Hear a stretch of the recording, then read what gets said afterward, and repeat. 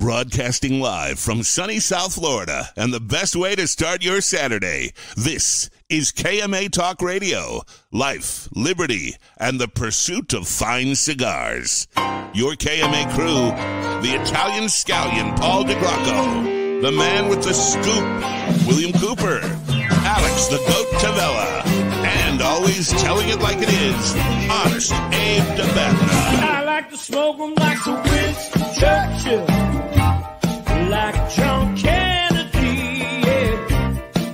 Remember Coach Red Auerbach, pumped up for victory, yeah. Well, you can take my wife, you can take my car, but you can't take my big cigar. My cigar. Good morning to all our loyal listeners, libertarians, and lovers of the leaf.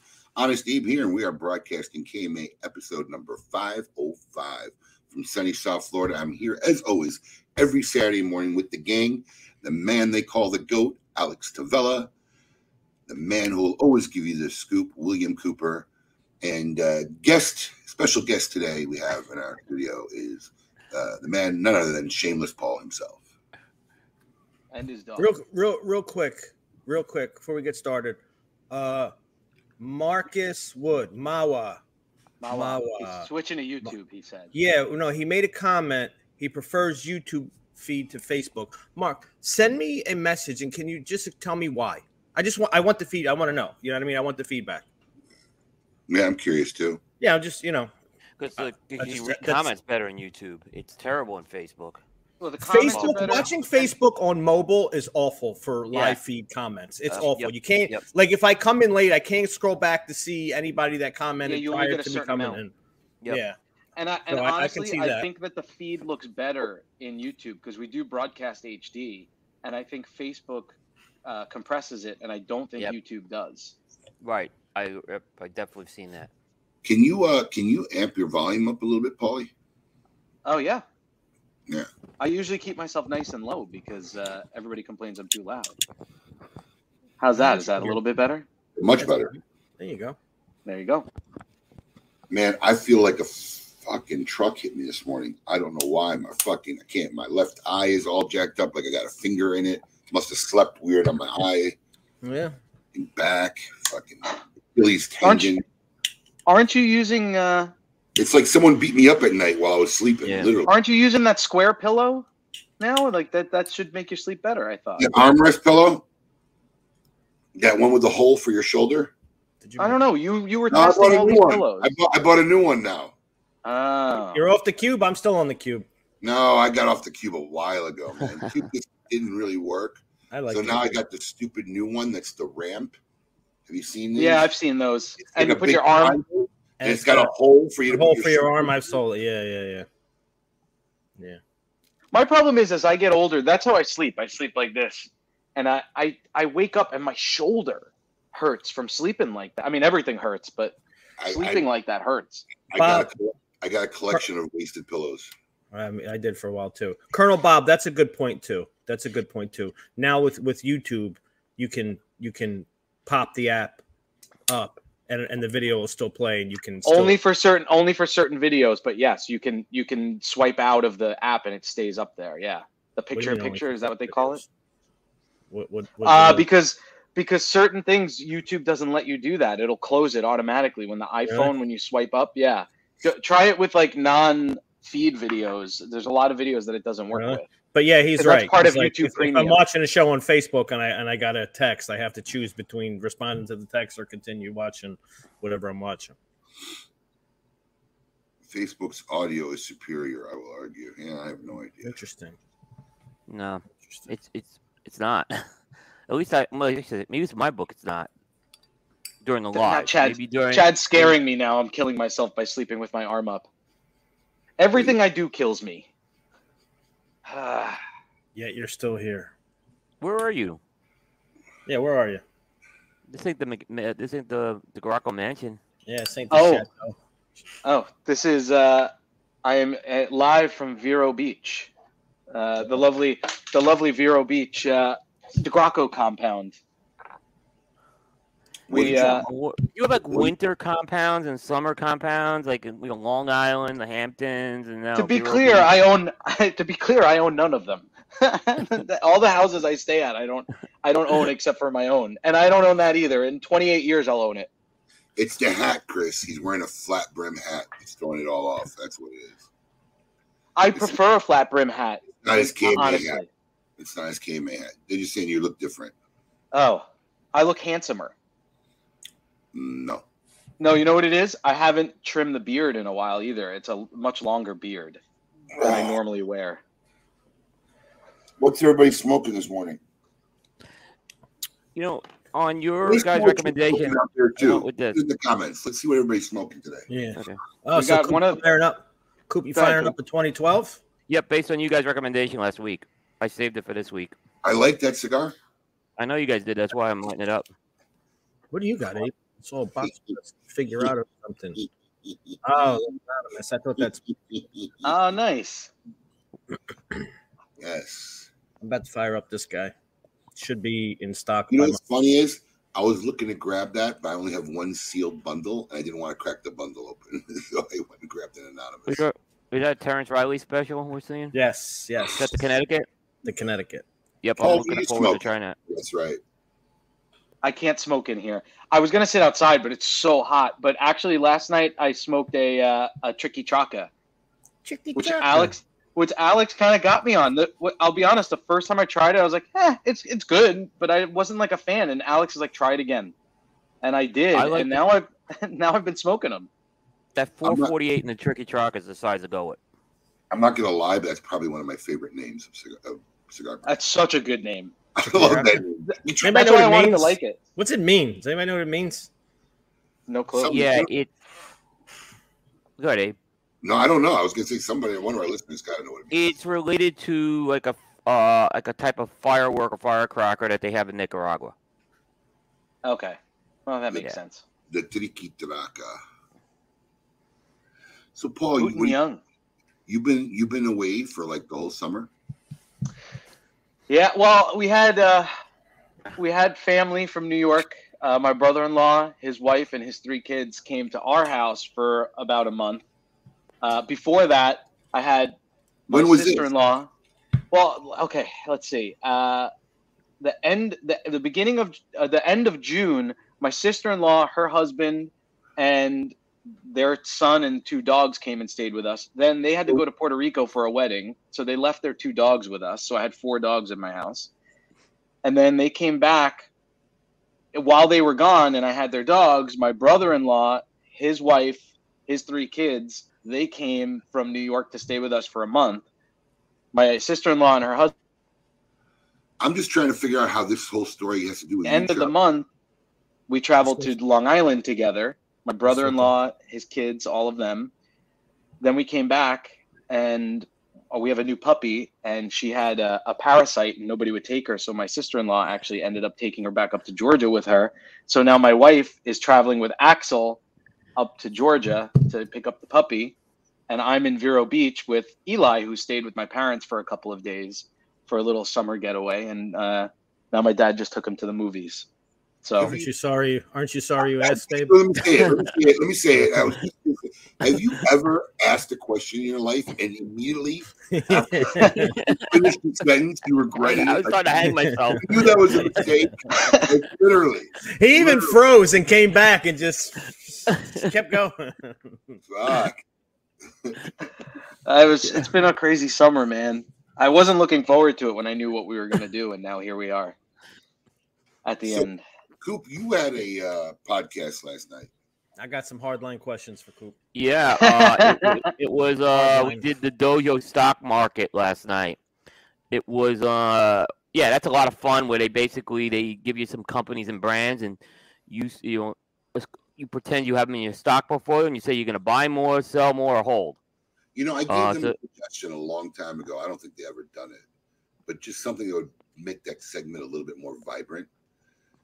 They should start each segment by reviewing people's predictions from the past show, and see if I don't know if they've done that, but I told them that like 2 years ago. They changed the panel as a problem, but I like that concept in general. But it doesn't matter. You could show You could show who was on the panel the last time, how they predicted, and the current people could say whether they would still agree with that or not. You know what I'm saying? Yeah. If that was analyze that and then go into the current picks, I think that'd be more fun of a segment. So here's my problem. This show last night felt like it was a I like it or I don't like it show. Right now, guys would sell. They would sell a brand that they liked, right? But nobody would buy a brand they didn't like. There was I can punch holes in that right away. There was 3 guys that sold Rocky Patel, which at this point, Rocky Patel is like a government bond. You buy it, you sit, it's going to make money year over year. I bought guys sold. I know you did. You did. Did they not see the private? Did they not see the private jet he was just riding in with Kurt? Smoking cigars. I don't care if you don't smoke anything. I don't care if you can publicly say I don't like any Rocky Patel. How do you sell Rocky Patel? You don't. I said Rocky Patel. Not me. I was the only one who didn't. I was like a hard buy on that. Wait, I think did the kid Nick? I think he bought Rocky Patel too. I think Nick did too, but the other guys all sold it. They sold it. Who were the other guys? Was it Sensei? Oh, I forgot. Sensei, Jordan, and Randy. Randy was. I don't know if he was like hammered out of it, but he was going on like the special 4-minute monologues. Randy had a hard buy until I had a hard sell, and then suddenly he changed his mind on something. Yeah. It was Randy, Aaron Loomis, and Jordan and Eric. So there were 6 of us. And the kid and Nick. I was shocked at the Rocky Patel answer. Yeah, some of them just seemed like What was their reasoning? I don't know. Oh, well, Rocky's got, other things going on. He's thinking about retiring. There's not enough social media buzz, that stuff. Rocky's had things going on for the last decade. Rocky's been retired for the last 10 years. I thought he had one of the best trade shows, too. Not only did he have a $100 cigar, he had a very value price cigar in there, too. Let me ask you a question. Has there been a year in the last whatever number of years where his booth isn't one of the most active booths at the trade show? Nope. I mean, he's the biggest booth, and he has the biggest booth. Oh, that's right. The JR guys don't go there. Okay. That's why he didn't know. But JR, he was on Rocky's side. He was on the Rocky side. He bought. JR guy. He bought. Yeah.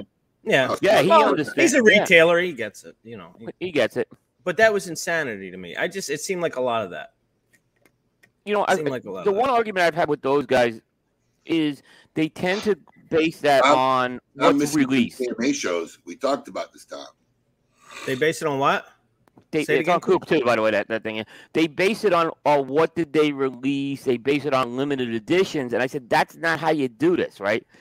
So a couple years ago, they killed Nick Malolo because he didn't have a cigar release that year, and I'm like, well, that's not really probably he doesn't need to release a cigar every year for you to just say I'm going to sell them off, and that's how they judge that. But I think that's look. Our Saturday morning shows almost now become like commentary on the dojo show the night before. But I think that's part of the problem is they never really have good defining things. Are you talking about who's hot, or are you talking about profitability? Right. I mean, in a stock show, if we're doing a stock show, I'm talking profitability. That's what my assumption is. But I think that's what they do. They don't clearly define shit, and it becomes very blurred as to what the qualifications or what the answers are. Yeah, I was surprised on the McAuliffe answer too. The panel just really dismissed McAuliffe. I think I was the only hard buy on them. Nobody bought McAuliffe. I did. Coming off now's the time to buy Nick McAuliffe. Coming off their hottest release in the history of the company. Exactly. And they have. If you talk to them, and these guys have talked to Dan. Dan's got a vision and a plan for the next few years. That's very well articulated, and they've invested in. Yeah, this is the problem I have with these segments, and God, I love the dojo guys. But God, I just feel like it doesn't have credibility anymore. If you're not going to be at least somewhat on the point, then I'm not going to waste my 2 hours watching shit I'm going to completely and utterly disagree with. And I'm not talking about hey, we all have opinions and whatnot, but anybody who sold Rocky, and once again, what are the parameters? Is it a buzz? Yeah. Are you doing it based on buzz? Who has the most buzz? Right? But if you're talking about a legitimate buy-seller trade, as far as a stock market thing is, No one in the right mind selling Rocky Patel. He's literally a staple. You might as well sell Padron and Fuente at that point. Yeah. Well, I agree. I mean, it's also, they do well in the stores they sell. I could tell you on the website on Coop, they're like a top 5 brand. There's no that just shocked me when I heard people like ready to bail on Rocky Patel. I agree with like one of the arguments behind buying Rocky Patel is when you talk to what I would consider non-cigar smokers, like guys that, for like a birthday, they'll smoke a cigar, or guys that like, somebody has a baby, they'll smoke a cigar. Like the guys that smoke cigars once a year, Rocky Patel is one of the 3 names that they bring up that they know. Paul, Rocky Patel is in the top 5 of cigar sales. 100%. Yeah, 100%. Overall, not at smoking, not overall. Overall, probably top 3. Rocky Patel is on that list. Yeah, they all always know it. So I can't see that. But the thing with the dojo show too, Abe, is I wonder if they keep the parameters more wide open so they could have yes, maybe. Yeah. Because the last couple of shows where they did the brackets, it like dawned on me that they like this. They like that there's arguments around it, that kind of thing. Look who's watching this morning. Good morning, Mr. DeBell. Raji, good morning, I cussed my sir. dad out this week. You what? I cussed my dad out this week. Oh, Really? boy. Do now, Abe? Come on, man. So it's really funny. Well, he turns it right on me. It's my fault. So, they went to Jordan for the summer. He went to go see his family and his brother and whatnot. So I'm driving home from the show we did with you, Coop. What was that, Tuesday? Tuesday night, yeah. Yeah, so it's about by the time I catch up doing whatever I have to do here, it's like 12:30, 12 something. I'm driving home, and when they go overseas, it's hard for me to coordinate time to talk to them a lot. Usually, I will call my dad on my drive home from work pretty much 2 to 3 times a week at least. So I'm like, I look at my watch. It's 7:30 in Jordan. Let me give them a call. Oh, that's right. He's out there. Yeah. So I called my mom, picks up my dad's phone. I'm like, hey, what's going on? Oh, your dad's sleeping. Oh, let him sleep. I figure it's early in the morning. Maybe he didn't wake up. And I'm talking to my mom for a good 10 minutes. How's my uncle? How's this? What'd you guys do? So I go to my mom. I said, when are you getting back? She says, last Wednesday. I said, last Wednesday? I said, what made you think I would call you at 12:30 at night? I'm thinking it's 7:30 in the morning. I said, you guys came back from Jordan and didn't tell me? I said, you tell Dad I'm pissed at him. What the hell? So I call him the next day, and he says, it's my fault. I should know his itinerary. What are you going to say? What am I going to say? You should know when we're coming back. And I don't know when you're coming. I barely know when I'm coming and going. So, yeah, he turned it back on me. It was my fault. But yeah, cool. I'm calling my mom at 12. My mom's telling me I couldn't sleep. So I'm thinking she couldn't sleep. She got up at 5 in the morning. Right, Not that she's out of bed yet. And my dad, has been in the bed for a couple hours. Cool. Let me ask you a question. Yep. So on the show last night, Southern Draw. A lot of guys made the argument that Southern Draw has kind of become an online catalog brand. Mm-hmm. And I don't know. I can only go by what I see. I mean, we can't keep Rosa Sharon. We can't buy enough Rosa Sharon in the store. But is that the overall feeling? Yeah, I was the one who made that comment too. Yeah, it's definitely the case. And I could tell you that a few years ago that Southern Draw was in almost every retail shop in the Charlotte area. And this shift towards the catalog has definitely upset a lot of people. You got to remember there is a J&R store right in Charlotte too, and that has a lot to do. But I've heard it from other areas of the country. Texas, I've heard it from as well. And look, I don't mean to say this. I can probably go on to a website and find Rosa Sharon for a significantly less price than it's Smoke Inn. I mean, I ain't gonna lie to you on that. So it's a problem right now. Price, It would have to be significantly less. Yeah. Oh, you could just not more than brick and mortar. You didn't have to see right. Oh, yeah, okay. I wasn't. No, but the point is that I think what happened is, at least in my area, the brick and mortars are very sensitive about the catalog deal, And if you're not, and if you can have catalog success in my market, if you do a good balance, he has not done a good balance of that, to be honest with you. And it's hurt. It's hurt because now he is in no brick and mortars in my area, or very few. This is the problem that a lot. And I don't know this for a fact. I'm talking out of my ass. I mean, I'm hypothesizing here, but this is the problem I think a lot of the small guys run into. Right. It's very hard for them to build a real sales force, a national sales force, people that will knock on doors. It's a churn and a burn. And when they get these big orders from the catalog company, it becomes very hard for them to say no. It's easy. It's an easy sale. It's a giant sale. Look, one order to a catalog company could be 6 months for 5 guys on the street. Right. So it's very hard. The problem is when they do that, it unravels your brand, and then you do become a catalog company. Rocky saw that early on in his career with Indian Tobacco, and rebranded his stuff. And there was a period of time where Rocky was really out there and kind of like that.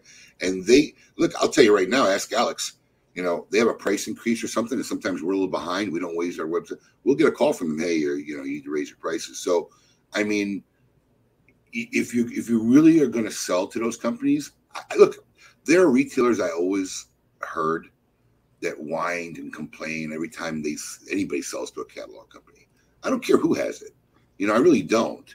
In fact, I'll be honest with you, a lot of times during my career, I'd have a customer coming in with a catalog, but they don't want to buy a box. Like, hey, do you have this brand? I want to try it. And they'll try it in our store and whatnot. But just control the pricing. Otherwise, you'll end up becoming a fully vested catalog company. And we've seen a lot of brands fall to that over the years. I think Tarano's now become a full-fledged catalog brand. Yeah. Before Michael Herklotz came on board with Nat Sherman was a premium brand for many, many years. When I first got in this industry, became only a JR catalog brand. I mean, for many, many years. And then Michael came on board, and they really tried to turn that train around, and they did a great job turning that train around, obviously. But that's what happens. And, there's nothing wrong with becoming a catalog brand. You just won't have the support of the brick and mortars because, can't make a living. If you're one of these guys, look, I always say, and I try to be a conscientious consumer. And what I mean by that is I like to know that where I spend my money at least is doing something good, right? Or at least people who actually care about treating their consumers. I got to hand it to Alan Rubin. I was watching The Bear. What's funny is they mentioned The Bear last couple of weeks. And I watched season 1, not knowing there was a season 2 released. So I discovered over the weekend, like, holy shit, there's a season 2. And I think what really related to me in that show, and if anybody who's watched that show, they'll know what I'm talking about, was in season 2, there was Carmi sends his cousin over to work in the number 1 upscale restaurant for a week. Right. And he just didn't get it. He didn't get why everybody was so nuts about being OCD about every meticulous detail in the restaurant and whatever. And a guy walked him out and he just explained it to him about moments. These guys would watch people's Instagrams because, when you have a restaurant, who's coming there. So it has notables. And he noticed that these 2 teachers mentioned, there were 2 teachers, local teachers that mentioned they've been saving up for years to come to this restaurant. It was a 3-star Michelin restaurant in Chicago. And they saw it on Instagram. He's like, there will be no check for that couple tonight. And one girl, they overheard at the table. One girl says, I can't believe we were in Chicago 5 days and I didn't get a chance to have deep dish pizza. They send this guy running to Pequod's, which, by the way, is the pizzeria I always say is, if you go to Chicago, you got to try. And they bring a whole pizza back, and then the chef takes that pizza and makes it kind of like a gourmet. He cuts out a circle. But they want them to leave with the most memorable experience. And this is kind of what I kind of see it in the shop, as I try to do this memorable experience. Now I have no idea why I dove down in this story. What the fuck are we talking about? We were talking about Southern Drawer until Alan Rubin derailed you.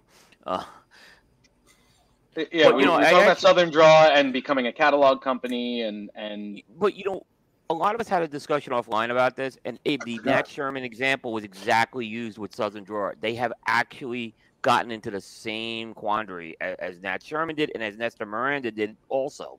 We're seeing the same thing happen with that, and it's going to take some work, I think, to undo it right now. man, that whole story was to prop up a good point, and I forgot why the fuck I started that story. Well, About protecting anyway. your brand and protecting the prices. I think that's where you're going. No, I'll have to remember it. Well, there were other comments too. Besides, we feel that a lot of guys also felt COVID hurt that company very hard. I didn't agree with that comment, but a lot of people felt I don't COVID hit think that COVID company. hurt any company. I agree with you on that. I mean, I think If you were a company, if you were a manufacturer and you got hurt during COVID, well, You were doing something wrong. Well, Yep. Hold on. Here's how people could have gotten hurt. A lot of people weren't prepared. So all of a sudden, if you got no inventory for 8 months, where that's what hurts, right? And then you're losing shelf space and whatnot. That could be it. I think, but I think they were implying more it was like COVID hit them because they got it, kind of. Not. I agree with you on the business end. It didn't sound like that. That's what the other guys were saying last night. I didn't agree with that part.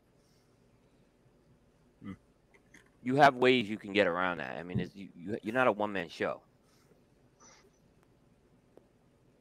Well, I mean, they're not a giant company though either, right? I mean, no, but I mean, they had some reps, and they, they were running the company out of an RV for a while too, which was kind of odd. Yeah, they were like in the middle of nowhere, right? Well, because they kind of went into seclusion. Because he had done some interviews from like middle of nowhere, wherever he was, and like the RV was behind him, and that's where they were just secluded. Yeah.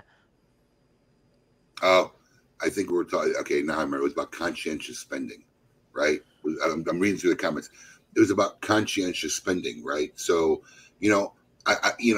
these guys that get all excited when they see a brand blow out, and you got to remember, most people don't have retailers near them, but when they see all get excited, brands blow out, that's what kills the brand in the brick and mortar, and that's what people have to make a living, and the people who come to the lounges and really have a lounge to support, they don't realize that when they do that, you really do hurting the lounge, and we've always kind of even had those discussions with people. We have people come in here and would never buy a cigar. And I've prided myself in running a business where we don't attack people like that. Like I've heard horror stories, with signs, you can't come in without, man, you come in without cigar, you're going to smoke it. It's our job to get to know you better and hopefully teach you.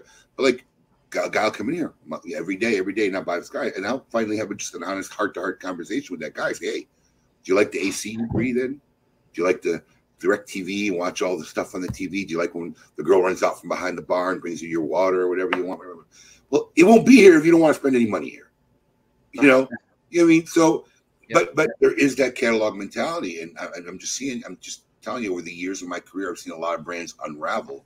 They unravel in the brick and mortar, but they'll exist online. And some people make their living doing that, but then they wonder why their brands aren't being supported by brick and mortar retailers.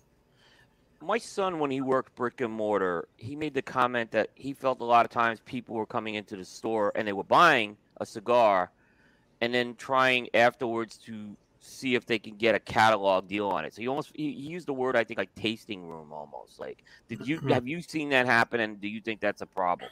So that's part of the problem that always exists. So it works both ways. I've had guys who see stuff in catalogs and will come in and want to buy it in the store, and guys who will see stuff in catalogs, try it in the store, and then go buy it from the catalog. Yeah. But, Coop, all you could do is try to give them an experience that they feel it's worth it. You're a consumer. I'm a consumer. Paul's a consumer. I'm sure every one of us has spent more money buying something somewhere where we knew we could have got it cheaper because we would have rather spent our money there. I felt loyal. I'm not talking about absurd, ridiculous amounts or whatever, where there's a huge discrepancy, but we've all been subject to that. So as a retailer, it's your job to provide that, because there are things that we can provide, that we can do that no catalog can do, because we're with the consumer. And I think where we've gotten good at that is we've been able to transcend that personal touch experience online, which has been a dramatic impact for our organization. So that's where you have to make a difference. If you want to try to make a difference as a retailer, fighting these big catalog companies, trying to be like the big catalog companies, you lose, because you can't play at their level. You can't play on the same field as them. You don't have the resources. You don't have the thing. So you have to play on a different field. You literally got to take your game and go to another field. This is how we're going to play the game here. But a lot of retailers don't grasp that concept. Yeah. My problem is we have one true brick and mortar that they can't do it because their price is at least 1.5. Yeah, well, that's gonna. Oh, sure, that's gonna be a problem depending on the state you're in too. You know, a cigar might cost you, an extra $4 or $5 in the state you're in compared to. Yeah. So that's Yeah, something that's out of your control. Tobacco tax is kind of. But I think you avoid that situation. Those kind of guy that would come in and try a cigar and then go buy it online is probably not your regular customer base anyway. I mean, at least I don't see that. I don't see any of our regulars, coming into the shop and then going to. That's the culture we've bred here for 27 years. It's funny what I will see though, and it's kind of funny, but it's cool. It's part of. I'll see some of our regular customers and they'll jump on some of the cool samplers, or like even a couple of the shop guys bought some of the Fuente sampler, and we had the giveaway from our online store because it was online only. So I mean that's cool. That's cool. They're keeping it within the realm. But yeah, I don't really. I feel like that kind of person will never really become a regular. I mean, there are those guys that don't give a shit and they'll come, like you said, just come sit in your lounge till you confront them. But for the most part, there also are those guys that want to sit on their back porch and never interact with anybody smoking a cigar. That's two different kinds of customers. Right. That's fine too. That customer exists. And that's not the customer. As a brick and mortar guy, you should be trying to spend your time, connecting with, because he doesn't want it. Now, there are times where people think that that's how they enjoy the cigar. And then we have many, many, many stories over the year. Walt Heyer is a perfect example. Walt Heyer moved to town, rode up on his bike, and literally for 2 weeks would just walk in, buy a cigar, walk out, get on his bike, or sit outside and smoke. And I think part of the problem was he had these two little dogs they would put in the basket on his bike, these two little dogs. And I literally just finally said to him one day, "Hey, dude, bring the dogs down, sit in here, or whatever." And this guy became like a smoke-in personality staple for decades now. I mean, unfortunately he moved away about 8-9 years ago, but will still come to the Great Smoke. Came to my birthday, so we need a shipment of oysters. We need a shipment of oysters from. Yes, yeah. Walt's got the oyster hookup. Yeah, he's got he meets them in some side restaurant or something and buys them. Like the pick tag was yesterday, and we're eating oysters today. Yeah. But Walt's a perfect example of a guy who just didn't know the life or the culture, but enjoyed the cigar, and all of a sudden, love that guy. And he got enthralled in it. So but that's also the job of the retailer. You are a social person, you are a social coordinator sometimes, you are a counselor, you are a group therapist sometimes. It's part of what we do on the floor. Coop, I need you real quick. I need you to put your cigar reviewer hat on. Okay. Because I seen you in the moment with that cigar just now. I seen you were having a moment. Let's zoom in on him. Coop was having a moment with that cigar. This is not it's Sumatra, but it's really good. What I said about that is it's not. We've seen so much of that dark, heavy Sumatra lately. Right. This is back to like what I normally think about with Sumatra. It's got a sweetness to it too, which I'm really surprised about. It's not that woody ick I get. Like it's really smooth. The drawer's a little loose on this, but this is a show sample, so I'm not gonna get too upset. But otherwise, it's I'm really enjoying this. This is a definite standout for Oscar. Yeah, they did a really good job with this cigar. I I got to give it to you guys because you guys were very high on it last week, and that's why I tried it. Yeah, that was all Alex. He walked into my office and threw that cigar on my desk. He said, "Smoke this during the show." I love when he does that, because anytime Alex has put a cigar in front of me, be like, "Wait, what?" Like he'll look at what's in my hand when I'm coming into the shop, and be like, "Hold on, you got to grab this too." And I'll smoke. I've always liked it. I don't think Alex and I disagree a lot 3 times a year. Cigar. Yeah, no, we don't much. Yeah. But I still have the brick and mortar mindset. Like when I ran the West Palm store, if it's coming in the shop, I got to try it. I have to know, And it's not even whether I like it or don't like it, but what customers are going to like it, and whose range it's in, and who's right. You taste it, and these guys will love this. Right. Yeah. So this is actually a true statement, and I've seen this where you're the only game in town, but that's on the retailer. Because I'm going to be honest with you, psychologically, I always feel like I'm the only game in town. Right. But we still treat everybody like, hey, look, that's just about being a good retailer and not good retailer. But that's what keeps you the only game in town. Yeah. And you don't worry. I don't want to say you're not concerned about your competition, but you don't get wrapped around the axle of what your competition do. What I've noticed, Dave, you do what you do best, and that's what you've done over the years I've known you. Well, I mean, listen, you always got to be kind of. Listen, I was talking. You always got to be conscious. Right. Because that sometimes they have great ideas. I'm like, oh, I like that, and I might incorporate it into something. But you never get you just do what you do, and you don't get caught up in it. Right. I had a great conversation with a retailer who I know played football, not a retailer, a manufacturer, who I knew played football in his earlier life, and we were talking with him, and he's a new retailer, he's a new manufacturer. I kind of said, who do you look at, who do you admire, or whatever in the cigar industry, right? Because you want to admire somebody at your level, or somebody you could work towards. Because if you're a brand new manufacturer, you can't look at what Drew Estate's doing because you're not in the same universe. You can't emulate what they do. There's many levels before you start looking at that. So he didn't really mention anybody. And I finally just put in perspective. I said, look, when you played football, what did you do Sunday mornings?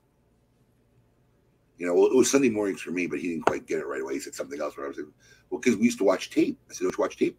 Yeah, dude, we watch tape every day. Yeah, you watch tape of the game you played.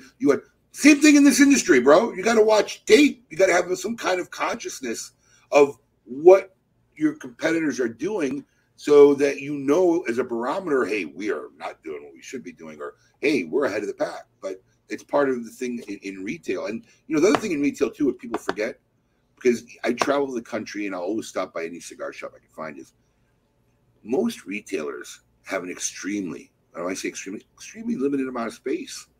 We have above average size humidors, right? Jam packed with stuff. And we have trouble on the retail level having a lot of selections.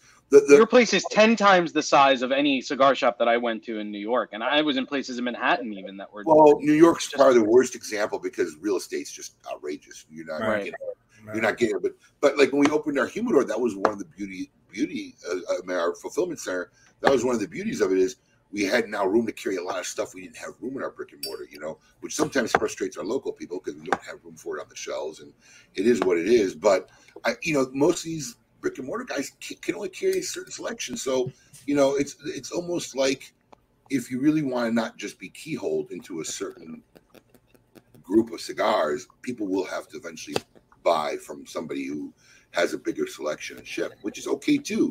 It's a hybrid as a consumer, I think, of what your needs are going to be. Yeah. I think it's realistic too, how you laid that out too. Exactly. It's a hybrid. It's a hybrid. It really is. We know all our consumers buy stuff somewhere else from time to time and, don't buy every stick from smoking. Look, it's a breakdown of percentages. I've always said this, right?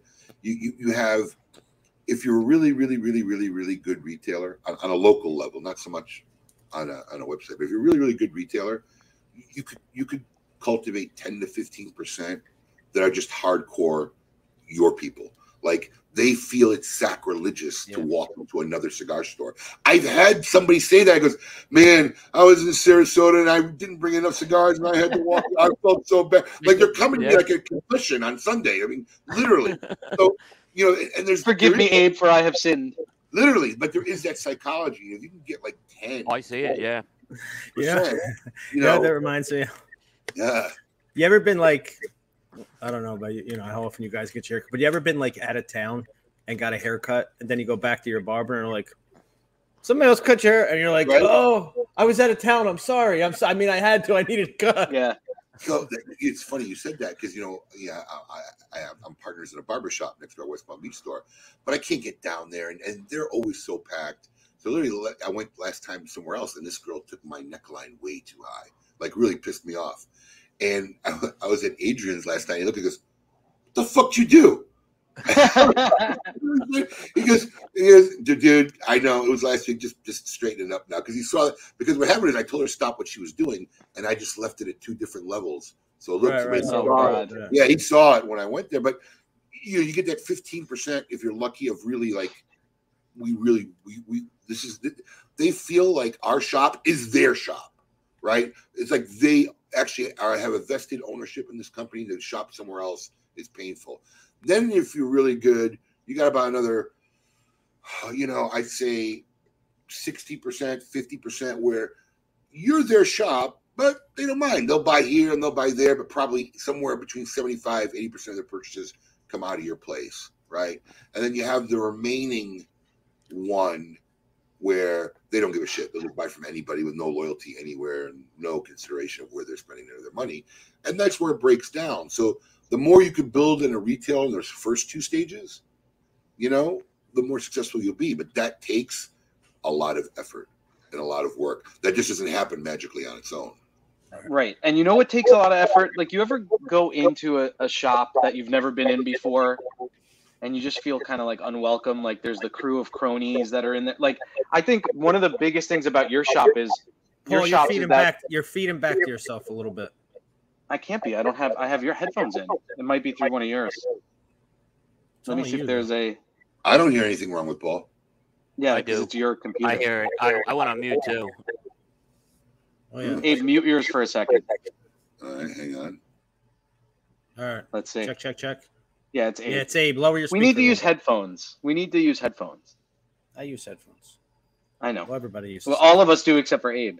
But you know what I'm saying? Like Unmute yourself, Abe. That first impression walking into a shop is the most crucial for new customers, right? Like that when you walk into the smoke-in shops, I've never felt unwelcome in any of the shops that I've gone to, even if I know nobody in there. Like I've walked into shops up in New York that are these tiny little shops with like the 10 old guys that are there all day, and you like everybody stares you down, like, what is he doing in here? Like I've walked into plenty of cigar shops like that where retailers just don't have that like open welcome atmosphere. But I think that's cultivated from the top, Paul. So let me give you a perfect example. When I had my first store, it costed 900 square feet. Now, I don't know if you could imagine what 900 square feet is. That's really small. And then you throw a humidor and a bathroom in there. Your front lounge is like pretty much the size of my office. It's really not big. And, we would have at any given moment regularly 12, 15 guys, standing room only. And then on Saturdays, we had 26 guys having lunch every Saturday together. And then women would walk in. And you'd see the sense of intimidation, right? Mm-hmm. But I would always make them feel welcome. Hey. Or I see a woman walking up, and the guys are all being right. Hey, guys, sit down. We got a customer coming in, right? And then we all feel welcome. But the guys in the lounge would follow my lead, right? They saw what I did, and they're like, hey, that's a nice, that's a great cigar. Your husband's good. And by the time they walked out, that woman felt totally comfortable coming. Right, that intimidation factor is gone. Yes. But that's up. Now, how many times have you walked? This happens to me, which I, like my brain wants to melt inside when this happens. I will walk into a cigar shop somewhere. There's nobody behind the counter. I'm looking. There's like four guys in the lounge. I'm in the humidor. I'm shopping. No one's come in. No one said nothing to me. I spend 15 minutes. I get a cigar. I come out thinking there's nobody working here. And the dude gets up from the lounge, sitting with the customers, and comes up. Oh, you ready? Oh, now you want to talk. I couldn't even puts his cigar down to ring you up. Yeah. Because he's sitting in the lounge with the consumers socializing, not even acting like he's got a shop to run. So, we had that experience a little bit. Paul, Abe, and I were at a cigar shop I won't name, but we literally spent, just being curious, we spent probably a half hour walking around the humidor. Easy. And a guy didn't even come to like check out, like, are these guys stealing? What the hell are they doing? It's been a half hour. They're walking, like, didn't even acknowledge. It wasn't a small outfit either. No, it wasn't a small outfit. It wasn't but like it's funny. Shop. So I had an experience at Vinny's place before Vinny owned it, right? I went in there to get a cigar, went in the humidor. So first the guy's like, I mean, I'm young. I'm in my late 20s. So he's talking to me like I'm like some dumb kid trying to buy a cigar. It's just him there. It's the afternoon. So I buy a cigar. I'm going to sit in the lounge. There's not a lot of people. I don't think there's anybody there, but get the cigar, sit down. I'm sitting, and you know how Vinny's shop is small. It's in the little couches on the front. I come sit down, and the guy sits down. I mean, he's not talking to me or anything. He sits in the chair and then proceeds to fall asleep and start snoring while I'm sitting across. It was the most uncomfortable. Like, I felt like I was in this guy's bedroom, and I didn't want to make a noise to like disrupt. You're making him uncomfortable. Yeah. I don't want to. Let me not wake this guy up who's running the store right now. Literally, just sat down and fell asleep on Cadillac. I'm like, Jesus. Oh my Christ. God. I left. That guy's still there? Left. No, this was before Vinny owned it. This is when. Okay. I don't even. Whoa, God, what was the name of before Vinny owned Cigar it? Connoisseur. Connoisseur. Yeah. I remember it before. Yeah, it just said cigar. They just had a big cigar sign outside, right? No, that was when Vinny took it over. We took Cigar Connoisseur down. I bought Christian. That store. Was I it Christian? For Yeah. 6 months. Christian was the guy. Was the guy's name Christian? It was Christian that worked with Freddie Popper. Heavyset guy, right? Yeah. Yeah, it was Christian. Took a nap while I was smoking a Well, cigar. he was, he got rid of Christian before we bought that place. Yeah, Christian he wasn't there. looking for a job after he left Cigar Connoisseur. So and I think Alan Rubin said it right. And this is the reality of most retailers. Really, they'll find every reason to blame somebody else or something else for their problems, woes, or lack of success. And look, I'm going to be honest with you. This is not just our industry. This is most entrepreneurs and business people across the board. I have this argument with my kids. I might have even said something to Alex a couple of weeks ago about something like this. You got to look internal first.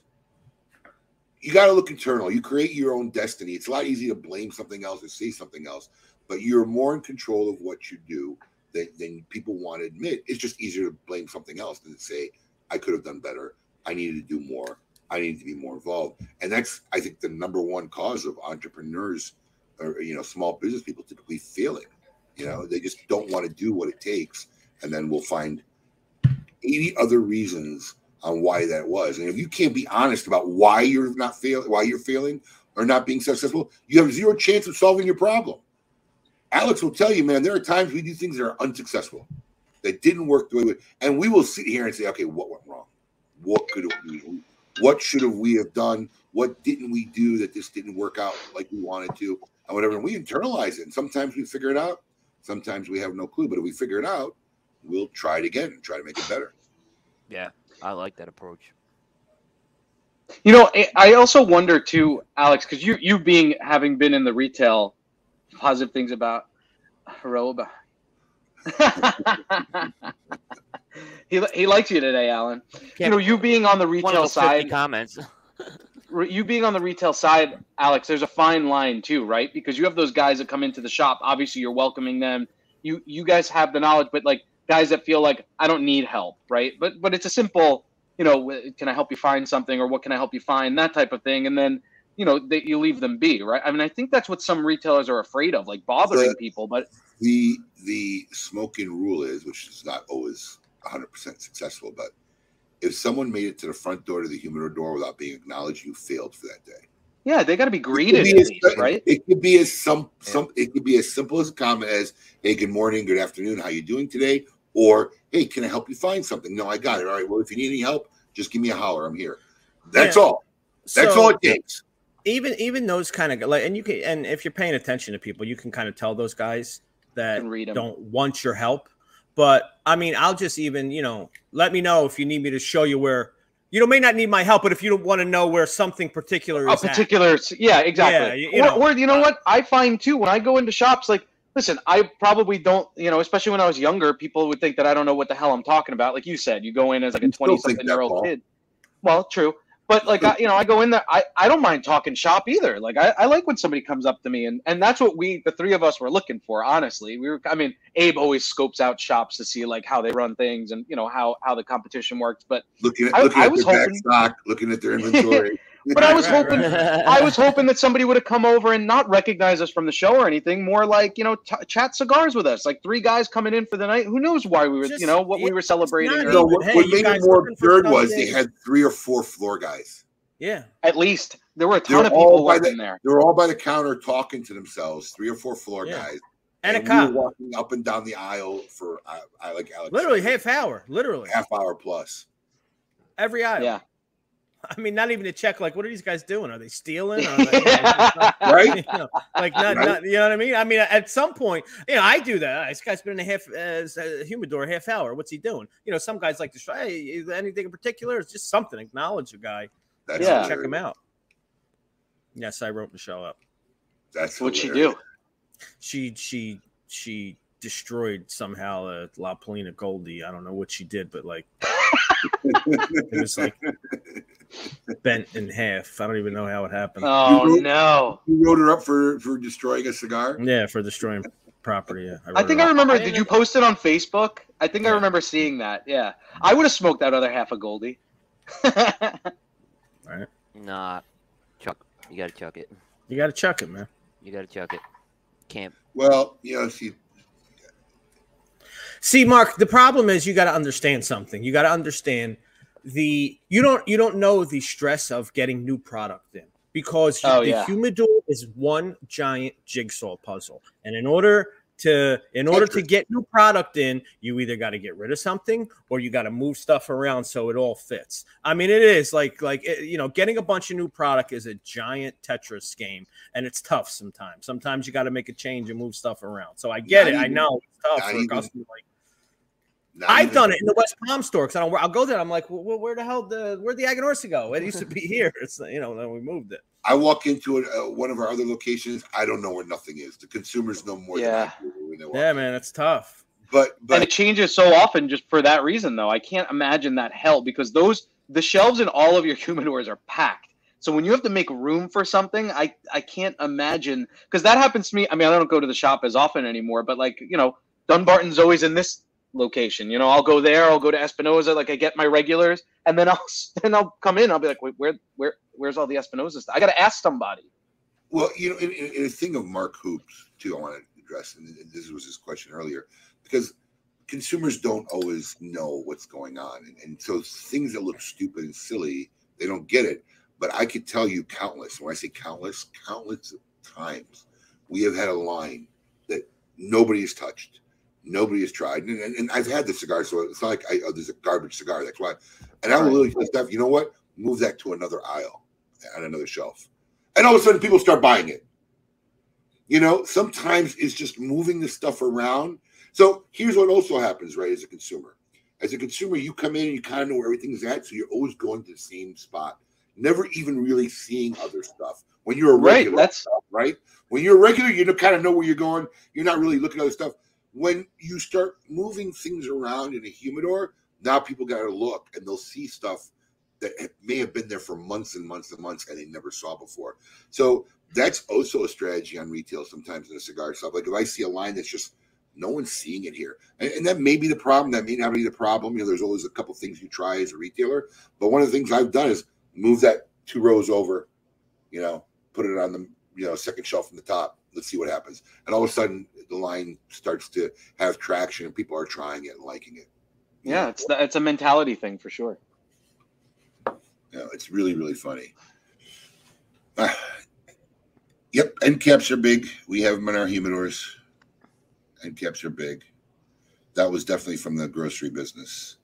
What's funny is the first time I ever tried the Pope of Greenwich Village was in your West Palm store way before I knew you.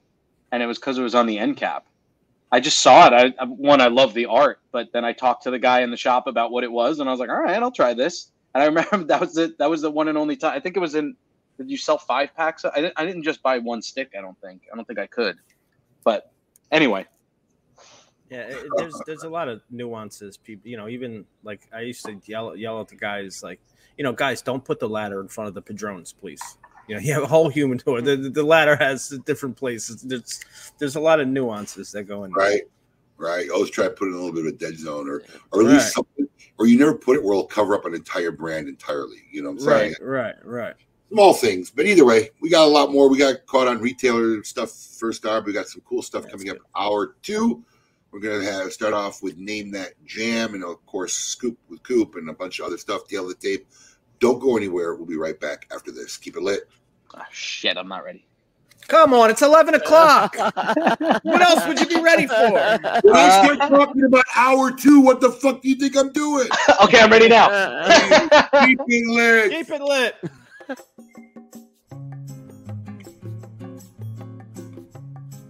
My name is Rafael Nodal from Aging Room and Tabacalera USA.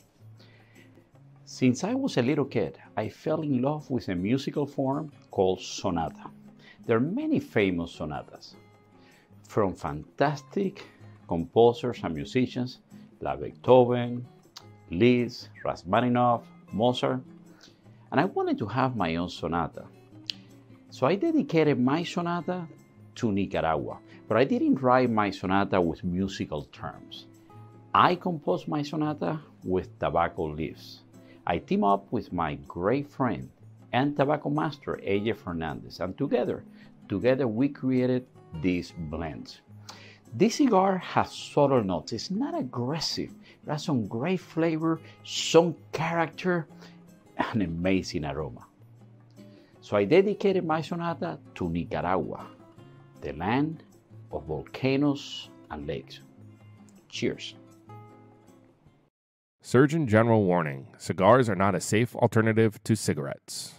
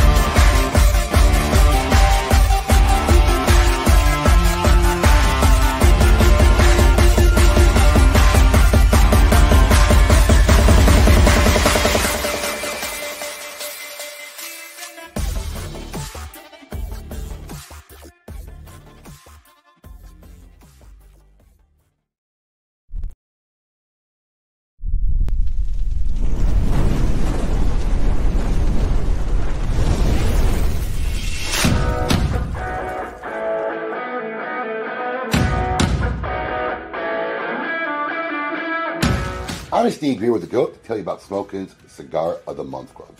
Alex, tell our fans out there why our club is the best darn club out there. Absolutely. I'll tell you why. Because every month I personally handpick 5 premium cigars. No filler, no fluff, no fugazis. These are all premium handmade name brands that you can find in any brick and mortar store in your area. All delivered to your door for $34.95.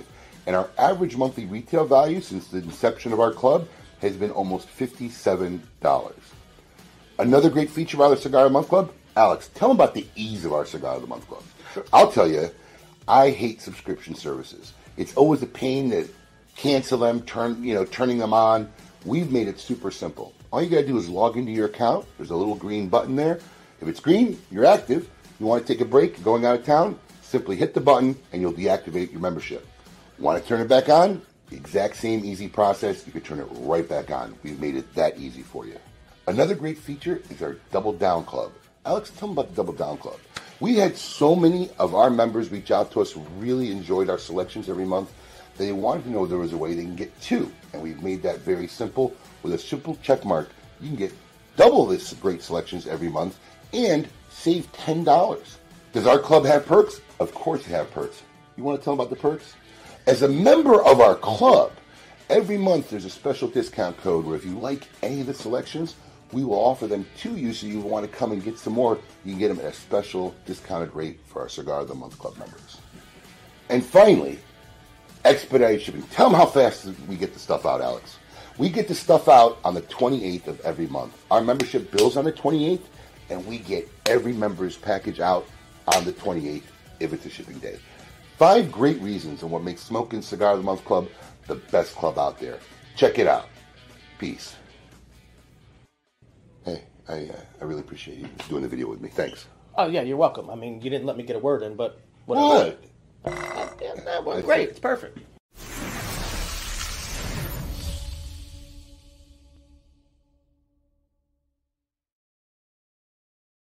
Welcome back to hour 2 of KMA Talk Radio, episode number 505. So, Alex, you walk away a couple things. Now, I don't know why we have these weekly meetings, but did we not say not to run Cigar of the Month Club ad because we were running the Anarchy ad? Oh. Did we not say that? Why he wanted to run another ad that we told him not to run as well. Really got some issues. Really, we didn't really have. We had a meeting, but we didn't. Coop ditched us. Didn't we? Discussed it. Yeah, I'm sorry about that. Yeah. No, that's okay. All right, Coop had a time in miscommunication, but we had we said run this, don't run this, run this instead of this because I said I don't want to. Too long. I don't know how that has to do with me not being there, Paul. Yeah, I'm just looking to defer, deflect. Anything that can deflect the attention off of me is good. So, I tell you what I did think about going to the break, right? The one thing I do like about Facebook over YouTube is, so obviously when like Paul fucked up and when we started bashing him, you see the 50 laughing icons going across the screen because it lets you know that the people listening are laughing with you and whatever. And that's still, I think, the most positive thing I can say about the Facebook broadcast versus the YouTube broadcast is that you get that kind of connection. Because I always have the show on my phone while we're broadcasting, so I can see stuff like that, and see when people are laughing and stuff like that. So, thank you for the laughing now. See, I want any one of those criticizers to try and do this for a half hour. Even Alex said when the first time that he ran the show while being on the show. I've been doing this for 5 years. Yeah, Paul, that was the first time. That was the first time I did it. Now it's not an issue. Get the fuck out of here. I'm literally queuing you up. In hour 2, stay ahead. Where you daydreaming? It's my computer. It's very slow to click on the thing. So when I was jumping to it, I was waiting for it. So it's my fault. I'm in a retired person's house. I don't think anybody really doubted it was your fault, but it's okay. We still love you. That being said, it's time to test our musical acumen. Last week was my first week in venturing into the Name That Jam. Alex and I have switched positions. Alex will be handling the Would You Rather segment in hour 2, and I'm going to be handling Name That Jam. My first choice, I didn't get a lot of criticism, but it wasn't that hard. So I'm going to see if I did a little bit better this week. I think I'll get better as this goes along. But I got a goodie. So we'll see how it goes. So right now it's that time. We're going to see if you can name that jam.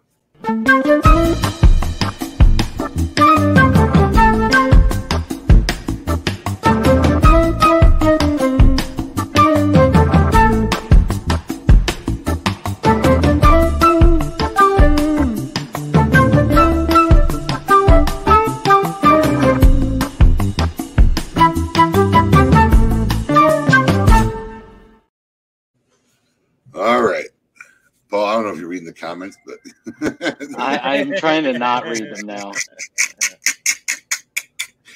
All right. What we're going to do is we're going to play a little snippet of a song. We're going to see if anybody at home or my co-hosts here can name that jam. Let's hit the little clip, Paul.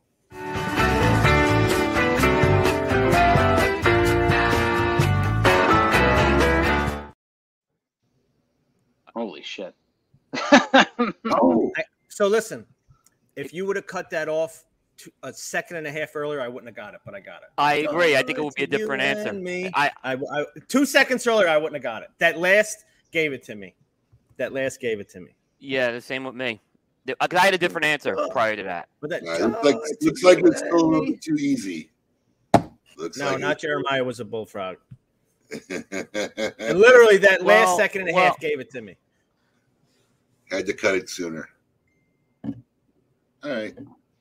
It's really fun. I was trying to debate where to cut it exactly. Probably. With that last joy to you got me. All right. Let's play the reveal.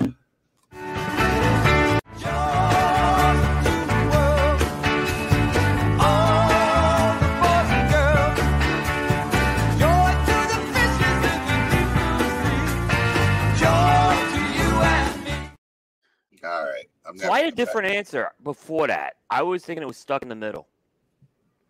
Oh, that's another. I can see that.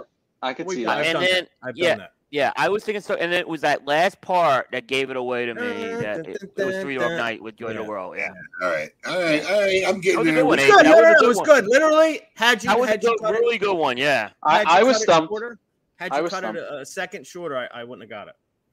All right. Third time's going to be a charm. I'm going No, I think you're doing good. I think you're doing. They're This good is what, ones. yeah. No, they're good ones. You don't want it impossible, but you want it. This was a challenge. Right. I'm trying to figure out that level where I think you'll recognize the song, but it doesn't give it away. It's not that easy. Right. It's not that easy. All right. Well, that was brought to you by the fine folks at Avo Cigars, testing everyone's musical acumen this week. Thank you, Avo Cigars. Always making fine musical masterpieces with tobacco and cigars that you can enjoy. Thank you very much. That being said, Reservoir Dogs. Yes. One of my favorite scenes in Reservoir Dogs, too. Was that that was Reservoir Dogs? Or are we talking about Stuck? No, in the Middle? well, when Coop said Stuck in the Middle with Michael Madsen in the ear. Yep. Talking about Psychopath. That Great was like scene. Psychopath scene. Yeah. Great scene. I'm reading these. No, I'm going back to just before Name That Jam and reading. Just making a list here of all the people. Yeah, what are you going to do with that list? Send them coal for Christmas? Get the fuck out of here. You will not be on the DeGracco family. Talk to Yeah. Disney about, Christmas about card their list. preferred access. You will not be getting the Christmas. They won't be card. coming to Friendsgiving. I'm not on that list either. So. Are you guys on the DeCrocco Christmas card list? No, I'm on no Yes. DeGracco list. You know what? I don't have Alex's address. Alex would be on it, and Coop would be too. I'll get your addresses. You could be. Okay. You want? Yeah, I'm the guy that sends pictures of me and my family I get hate text messages from my buddies like, you're not supposed to be on the Christmas card. It's just supposed to be your kids. like I have any say in what picture goes on my Christmas card. My wife never did. She'd handwrite the Christmas card and not put the picture of the kids in. She was always it was about the card with her. Yeah, but nowadays you do like that. I don't know what the website is, but you go to the website and they make a custom card with a picture of the kids or a couple pictures of the kids, and it is what it is. So I don't know, maybe it's me, but maybe Coop can answer this because you're kind of my age. But like, I used to send Christmas cards every year. I used to do the kids' photos every. We don't do that anymore. We don't do it anymore. We stopped about 10 Hey, years but when ago. did you stop? What was that? Like, when did you stop? How old were your kids? I want to say by the time my oldest was like 16. Yeah, that's about Petra now. Yeah. About All right, that. well, I got a way to go.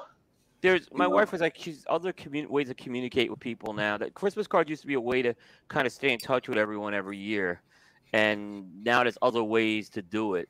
So you really don't need to do that. And then it became like, well, who's sending me a Christmas card versus who's sending the Christmas? And it was like, at that point, it was like punt. I have a list of people that will send like chocolates or something. I was gonna say, usually send something though, like a Yeah, gift. but like the Christmas cards and the kids on the cards and all that, we stopped doing that. That chocolate you sent last year. I was on the chocolate list, by the way. I was very appreciative of that.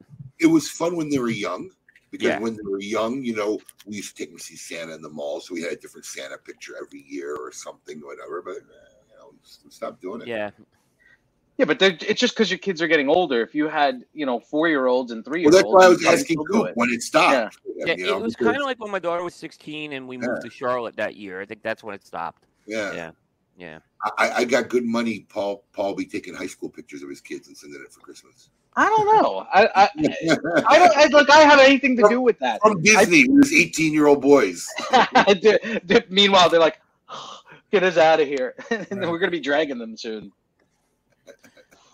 I can picture the Croccos. It's Christmas card pictures is a ritual. Tell me that's not the case. I can see it. Outfits, everything. Yeah, I can guarantee it's a very big ritual in the DeGracco house. And Paul, you're right into it. You can say what you want. I know. I actually don't like it. I first of all, it costs money. Second of all, our first Stop year right in the there. house. That's your only problem. Stop right there. Don't lie. What? That's your problem. That's it. Because it costs money. Don't go nowhere else. Anyway. Everything else is bullshit. Everything else is bullshit. Stop right there. But this is good too, right? Now, how many people have experienced this? Right? How many people experience this? Every time. A holiday you'll get or whatever, Father's Day, whatever, you'll get a message from somebody, and you look at it, and there's been zero response or communication since the same holiday a year ago. The year before. Like, why? Okay. Why are You want to know who does that? Why are you still sending me a Merry Christmas text? I didn't even respond to you the last 3 years. It's literally 4 Merry Christmases in a row from this person. We don't talk at all throughout the whole year. Abe, do you know who does that? And maybe you get them too.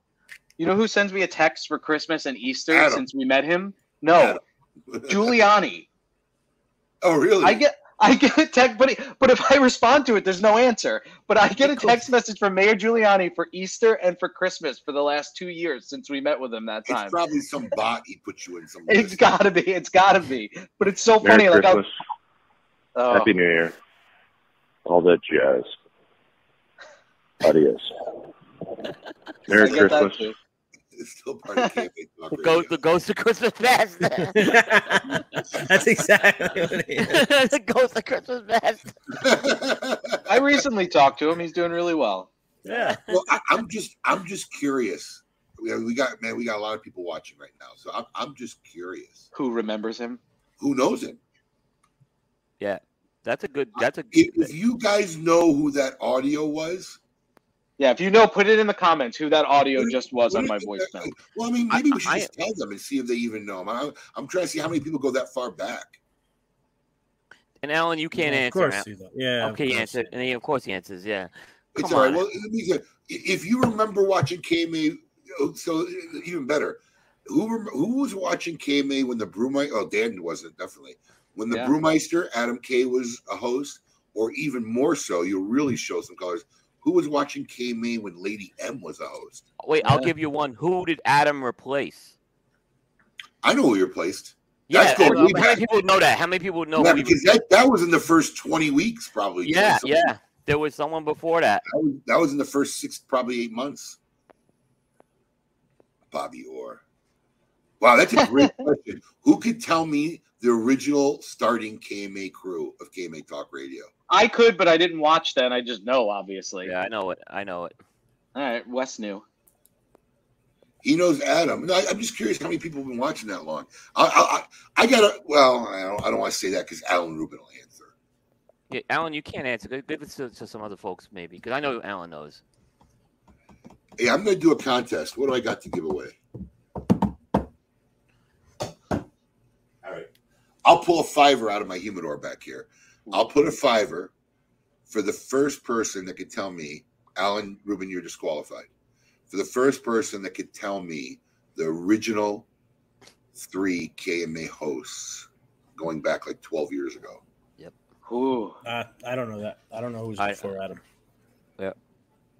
I don't know if anybody's gonna know, but I got a spectacular $5 if someone gets this right. Yeah, that's a good one. There's no comments coming in. Nobody knows the original. Time. You're talking, that was when that show was. It was actually a radio show back then. Right, KMA Talk Radio. Wait, and there was no video. Yeah. Right. We were broadcast out of the Clear Channel building. Good luck Googling it. You're not going to find it. Yeah. That is incorrect, Tommy.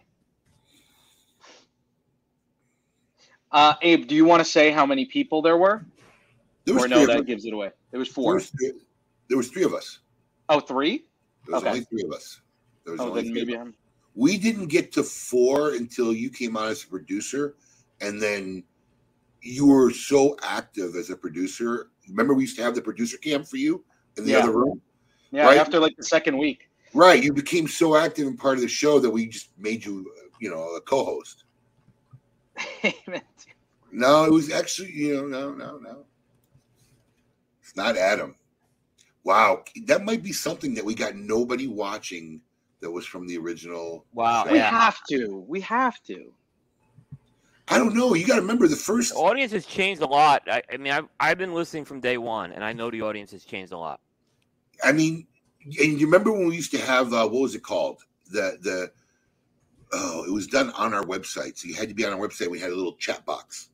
Was that there? There was a yes, fake. But we were really not using. There was another guy named Coop who would be on that chat box all the time, if you remember. Paul, there was 20 to 21, 22 people every Saturday morning in that. On that chat box, yeah.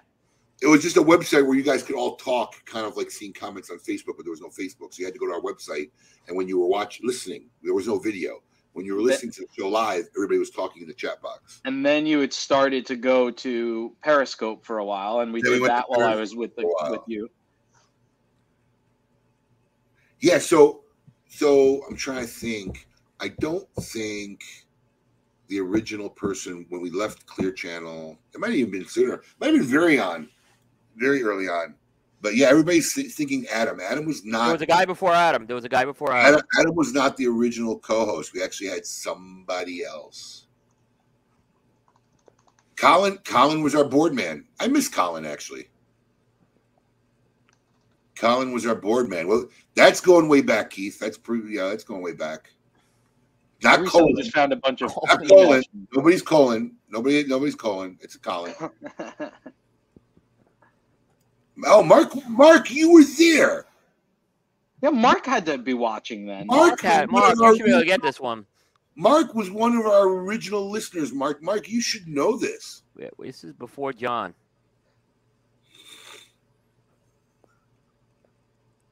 I even forgot the nickname we gave him. I know the nickname. Well, I know the nickname. Oh yeah, I do. It just came back to me. I never understood his nickname, but all right, I want to give something away, so I'm going to give a hint. Right, his nickname was the Mick.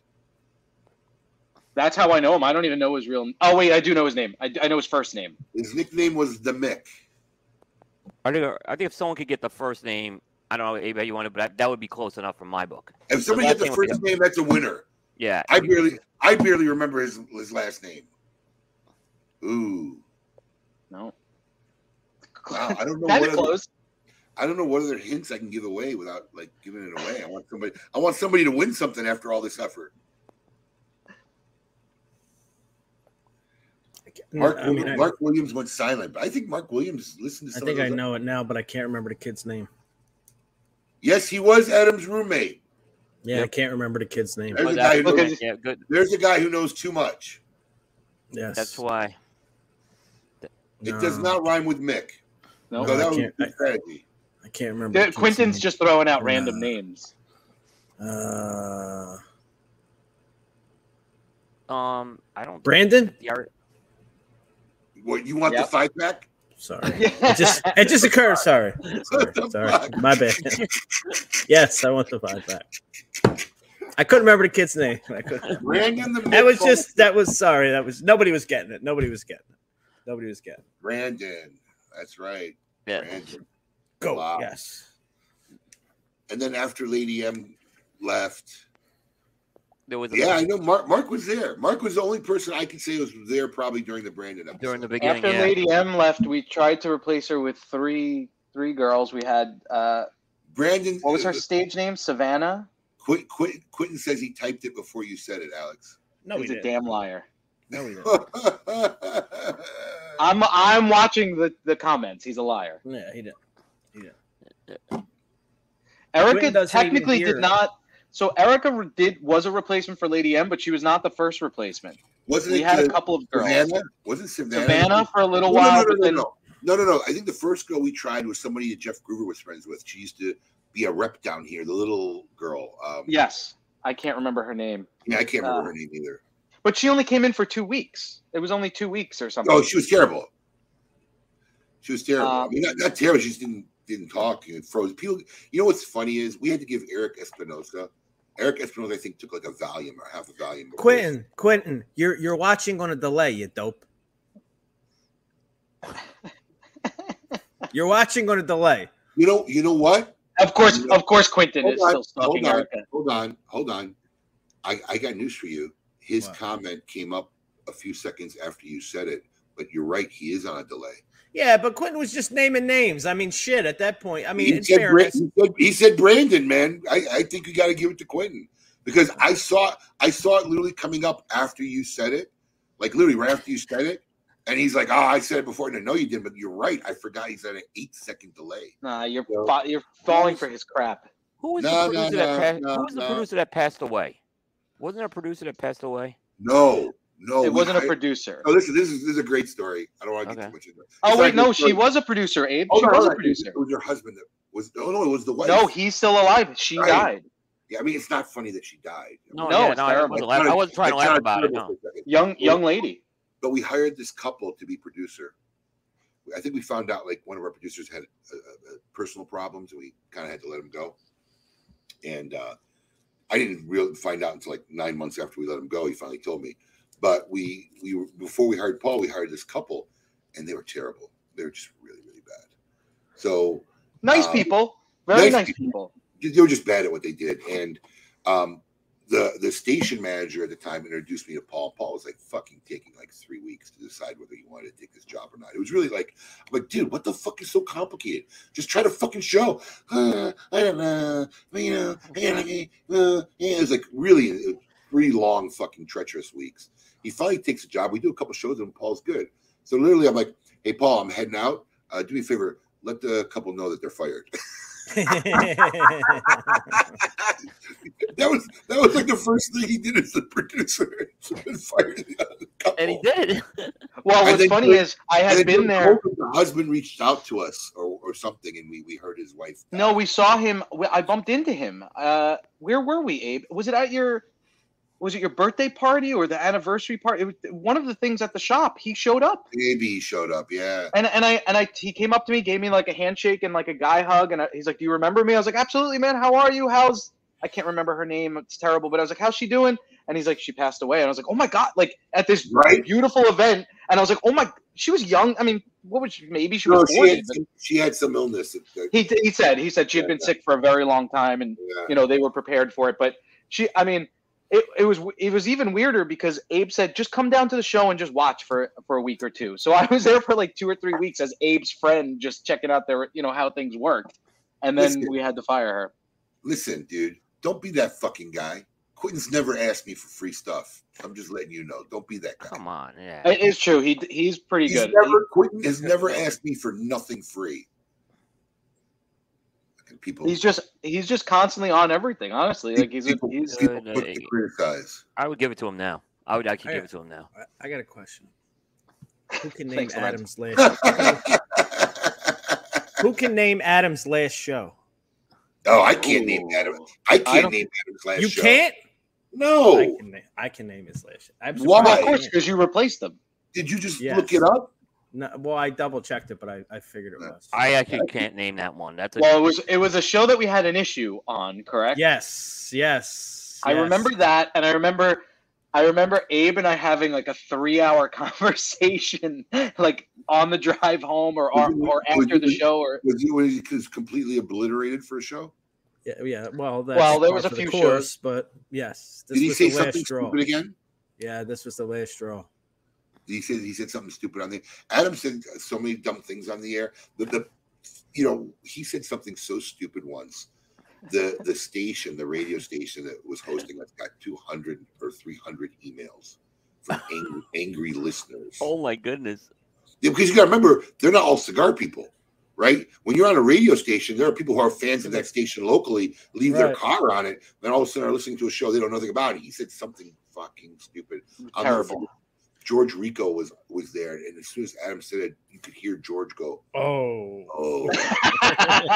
And I went right for George to do that, when you're in the studio, you see the sound lights, So we're all talking, the lights are doing this and this and this, and then Adam makes a statement. You see all the lights go thump, and then you just this is what you see. Dead air. No, then you see this. Ready? Oh. That's all you saw. The lights. Oh, and we went right to break. He had a habit of doing that in social situations too, where you'd be like with a group of people, and he would always say that one thing, and so nonchalantly that was so inappropriate that everybody's like, "All right, how do we recover from this shit?" Like the whole room dispenses because we're like, "All right, this is awkward. We got to get out of here." All right. Well, Coop. Oh, geez. I know it's been a couple. No, it's a nice post. Yeah. Coop. I know it's been a couple weeks. I don't know what the cigar news. Slow week. It's a slow week this week. Just so slow week. We got a slow week with Coop. Well, let's see what a slow week means. We're gonna find out at this time. Are you ready, Paul? Yes. Okay. We're going to find out what's the scoop with Coop. Hey, yo, what's my theme music? The Scoop with Coop. Breaking industry news. Hear it first on KMA Talk Radio and cigar-coop.com.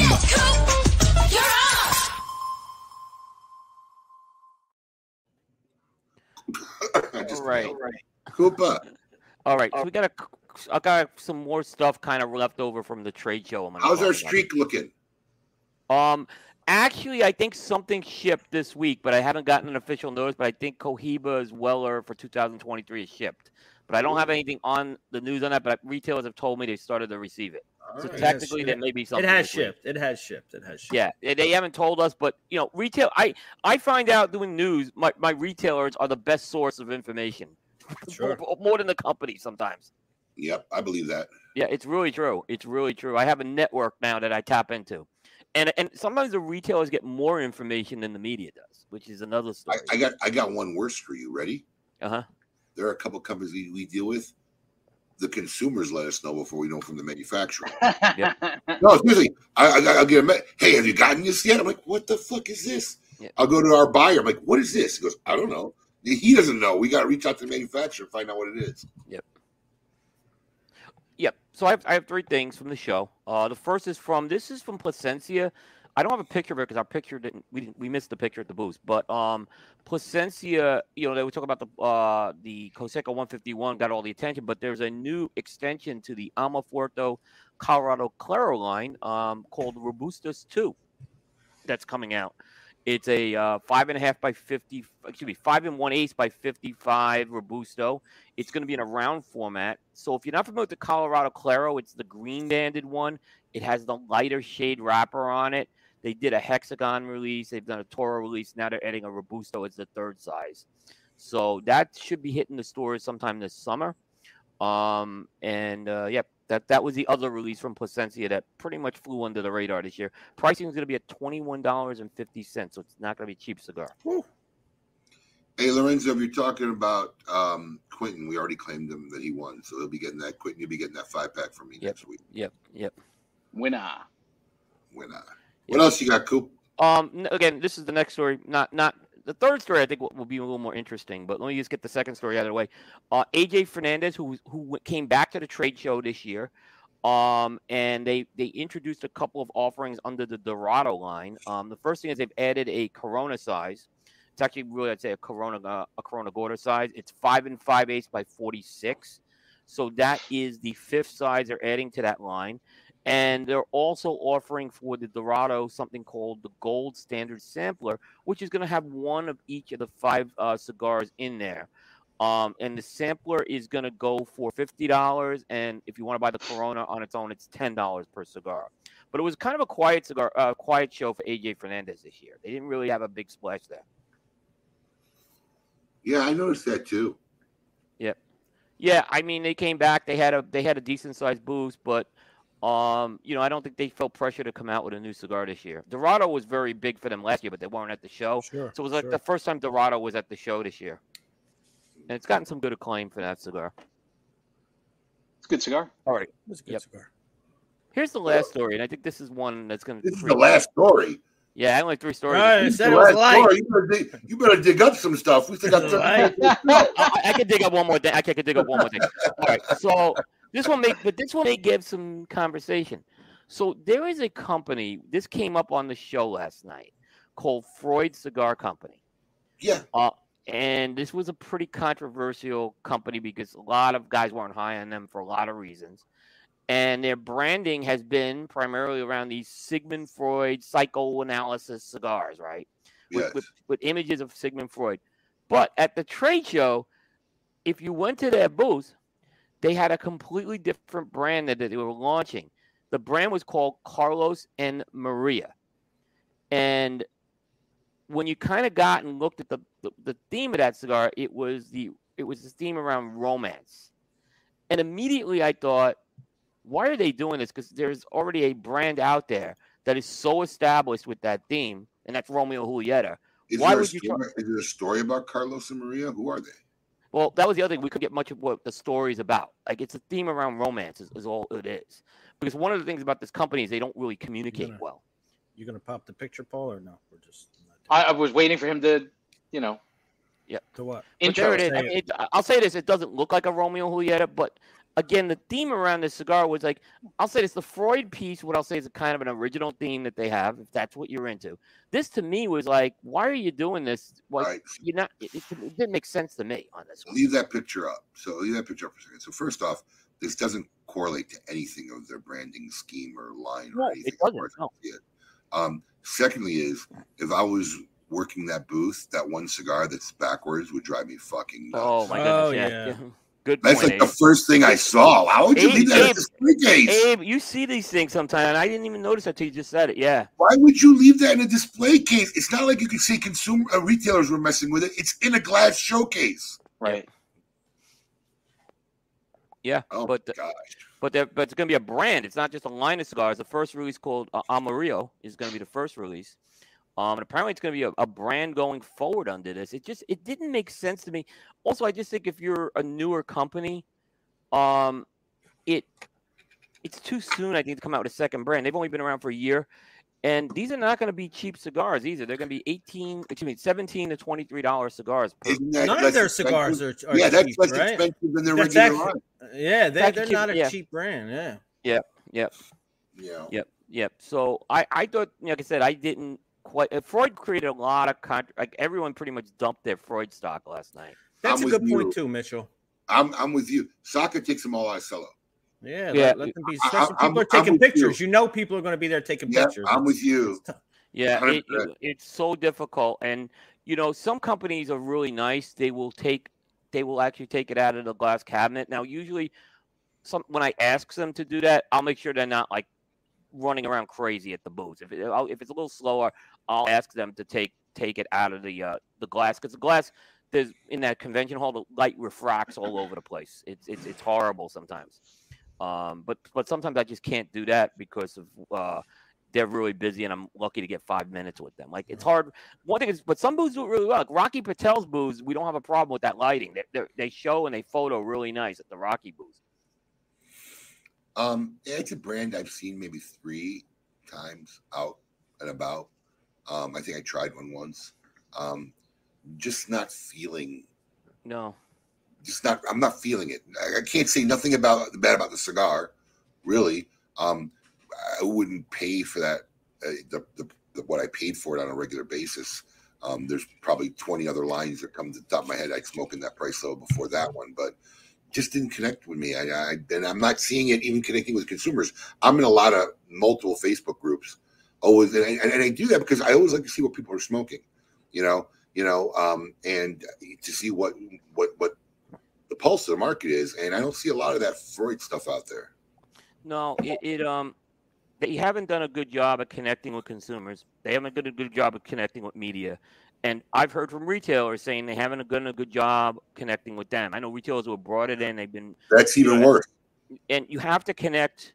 You really have to engage all 3 of those channels. I get some channel, but if you're not engaging the retail channel, that's And I've heard. I'm trying to put it up. Retailers. That's funny. But that's my problem with it. Like, is that the name you want behind the? I don't know. Is that a band you'd be proud to show? That's my own. The Freud bands. A lot of the feedback last night was they were cartoonish because they don't have. They have these cartoonish images of, excuse me, Freud and with sunglasses on, right? Yeah, and I'll say they have Aaron pointed it out last night. There's one cigar in the portfolio that we thought was very good, but it's a higher price cigar, and they really didn't promote it well. It's called the Alter Ego. But again, it's when you're dealing with that price point and everything, I don't know. You just got to do a better job at engaging with them. I'm not saying the cigars are bad or anything, but and the Sigmund, all the print on it is backwards. It's like reverse. I guess that's supposed to play with your head or something. Yeah, I guess it plays with I guess it plays with your head. Yeah, but this line, these are coming out of the Ventura factory. Yeah, is it the Father's factory? It's the Father's factory. So there's there was the Father's factory, and then there was the main factory. So the Adventura stuff that came out at the show is coming out of that Father's factory. So they had multiple facilities. So they have less capacity, but they're producing cigars. Interesting. Yeah. So Was that a buy, sell, or hold? Oh, it was a fire sale at me last night. Fire sale. Was that one of the ones from last night? Yeah. Really? Yeah. I was just joking. I didn't know. No, it was, and that's what kind of and I had Did planned on putting this in there. anyone say buy? Randy. Fucking Randy. But Randy goes after hearing what I said. He goes, "Can I change my phone?" Like Randy had no clue about, because no one had a clue about most people didn't have a clue about the brand. Randy is 100% the comic relief of these type of polls. They should have got, like, I was shocked because there were a couple companies that got zeros. Hey, like everyone sold them, but Freud actually had Randy saved them. And you'd be surprised about one of the companies that got a zero. Protocol. Protocol got a zero. Everyone had a sell for them last night. Love the guy, but I love Juan, man. But yeah. I mean, El Septimo got a big zero too. But they got a zero. I'm on the Freud website right now, and I've never seen this before, and I can't imagine if I'm a retailer, right? So they have it under their cigars, for the ones they have an option to purchase the Freud cigars, and when you click purchase, it goes directly to an online retailer. Retailers. Yes. So what if I'm not that retailer? Why in the world would I bring these cigars in? Because I'm telling you, some of these people get in the industry and they just don't have a clue what they're doing. And here's a perfect example. Wow, I didn't see it. Right? I just saw it. Yeah, I didn't notice that either. I'm trying to find out how to buy a cigar. You got to click on a cigar to get to buy a cigar? Yeah, scroll all the way down. A lot of them say click for pre-order. Click the where it says cigars in between. It says meet the master blenders and purchase Freud cigars. Yes, that one. Go to the Super Ego. It's one. It's like the first one I know it has it there, but it goes directly to it. Like why would I, as a retailer, other than this retailer, want to bring them in? Or just click on cigars and go down below the segment, and a catalog it takes them to, which is even right. Indulge Freud cigars. Well, I'll tell you what, they're in the Carlos and Maria's up, these guys. All right, so I can't find. Go to cigars, right? Okay. And now click on that Super Ego, that first one. All right. Now scroll down. You'll see Meet the Master Blenders, purchase Freud cigars. That's the only one I see it on. Yeah. Yeah. Well, the rest of them say, but click it. Click purchase. The website hasn't been updated. They got everything on there. Right. Atlantic. Yeah. So why would I, as or any other retailer, say, let me, invest in this company? Yeah. I didn't notice till just now. But that's, if they were smart, they would have had one of those things that I like that companies don't have those store locator. That's once again people who get in the industry and they have no idea.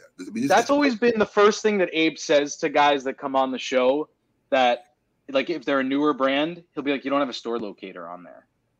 You've said that to multiple manufacturers. If you're not doing, you're just silly if you don't have that. If you can actually get someone to your website, which is, I really don't know how many consumers will go to a manufacturer's website, but right, somebody shows up there, right? Yeah, somebody shows up at your website. You got somebody, and they read your shit. Now they're interested. Now you want to if you're not a big company and I type in, like, for example, Freud cigars, and you don't have big exposure, your website is probably going to be one of the first things coming up because you're not all over the web. So right, and then you want people to hunt down, and I'm going to tell you too is that's the number one thing across the board that very few manufacturers in this industry keep up with. They'll bring on new accounts, they don't update it. I can't tell you how many times a year. I think we have one person in our organization once a year. They go to all their website and check and see if we're listed on them or not, just to update it. It's silly. Real quick, Coop. I'm gonna hijack the show for a minute. What's your take on last week's fight? I was surprised. I was surprised it didn't go to distance. How did you get this in the middle of the news? Is he done? I'm done. That's it. He said, remember, he said that was it. So yeah. Oh, I thought he said he had one more. No, well, he was reaching for one. Yeah. I was surprised. How about you? Yes, I was totally surprised, but I said it publicly. I posted it. that was the greatest boxing performance I've ever watched. And there's a difference between Fight a of the year. boxing It's performance fight of the and year? a fight. I mean, Yeah. yes, I think it's fight of the year. I think it is what, too. Yeah. what Terrence Crawford did, it's one of those fights where it showed the world that, hey, I am in a separate league from the rest of these guys. I stand alone myself. I mean, if you were just an average fight fan and you were watching that fight and you didn't really know who Errol Spence was, you would have thought it was like, who's this guy? This was the big. I mean, he absolutely dominated and put himself on a level far above everybody else in that way. Well, there you go. Yeah, I think there'll be a I think they will have a rematch. I don't think it'll be immediate. Same time. Who's doing that with me every time? You, probably Paul. You and Paul are sinking. I don't think there's a reason for a rematch. I don't think at 154 makes any difference. To give Bud Crawford 8 more pounds and let him do it. I don't think. Yeah, I mean, it's true. I mean, but sometimes these boxing promoters, they'll try to. I think sure, there's money there. If he racks up a couple of wins, then maybe it's going to be another story again where it comes back. But right, but right away. I felt but I felt really satisfied. It was a good night for boxing. Absolutely. Yeah, absolutely. I didn't see this. Where was the media brawl? Nah, that was Nate Diaz and Jake Paul. I don't pay attention. I don't pay. That's garbage. Yeah, that's a YouTube kid that fights, old MMA guys. Oh, the guy the big YouTube phenomenon that became a boxer. Is that guy? Yeah. Remember I first saw him. He was on the Mike Tyson that undercard he did. Yeah. Alan, I know there's a rematch clause. Errol Spence shouldn't take it. I wouldn't take it either. I'd get a couple more fights. You could probably get more money after. Yeah. Right. He shouldn't push for it. I don't think the outcome is any different. Yeah. You have to. I think he'd be better off going and taking some big fights. And if he wins it, then go back and take that. Right. If he loses that rematch, he's gonna be. He's done. He's got 2 losses. He's gonna. Yeah. He's got 2 losses. He's done. Worse. Yeah. Is there a time limit on the rematch clause? He's got. So the kid that lost, Errol Spence, has 30 days to make a decision on whether he wants the rematch or not. And if he elects for the rematch, then Terrence Crawford, the guy who won, gets to choose whether he wants to do it at 147 pounds or 154 pounds. He gets to pick the weight. The winner picks the weight. The loser decides whether they want the rematch or not. Oh, wow. They really thought that one through. Yeah. Yep. But I'm sure he'd get more money if he takes it down the road and has some wins. I agree. Do this. Yeah. I think he should move up and weight class and try and establish himself there at 154. Yep. Alex, one last question before we move on. Do you miss HBO doing these fights? Because I really do. I think HBO was that was a big loss, HBO getting out of the boxing game. I agree. Yeah, it's not the same. Yeah. They just knew how to do it. Yes, HBO fights are. They did it for a really long time too, didn't they? Yes, they were the standard. HBO was what it was. Jim Lampley became the boxing guy. Jim Lampley was like a multi-sports guy for a long time. He went to HBO and he became the boxing guy. Literally, yeah. Yeah. Right. Is there any big fights coming up? Nothing big. I mean, we've had big fight after big fight recently. Nothing huge coming up soon. Yeah, I don't see any. I think that was like the culmination of this was the last. I mean, there was a lot of big fights recently. This was the last big one of the calendar so far.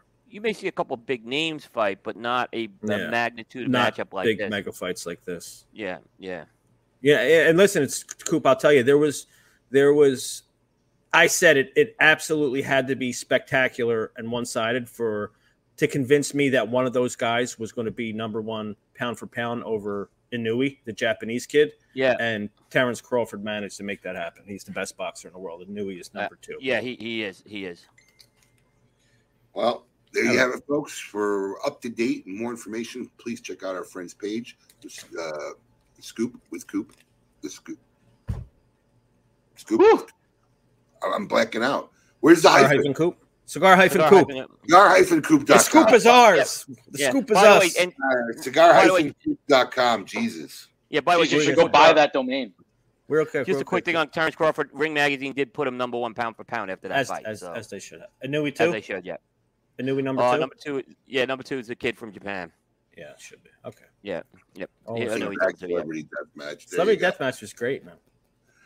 All right, it's time. Celebrity Deathmatch. We did Cigar Celebrity Deathmatch on our show once. It was fun. Oh, that would be cool. Yeah, we've done that. Yeah. All right, it's time for season 7 of Tail of Tape. Probably one of my most difficult seasons to All date. of us. We all think All our of lists suck. We're going to see what our pick number 9 is for season 7. Run it.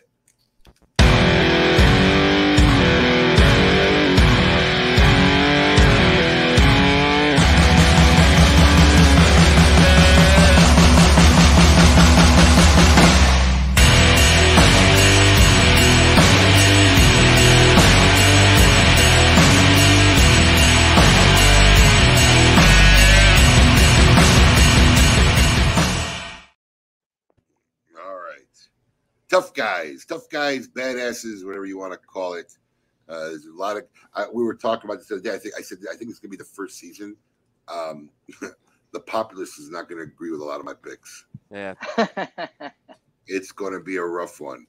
So you don't have a board from last week, even, do you? I think I took it down because I was expecting to have this week's up. Yeah.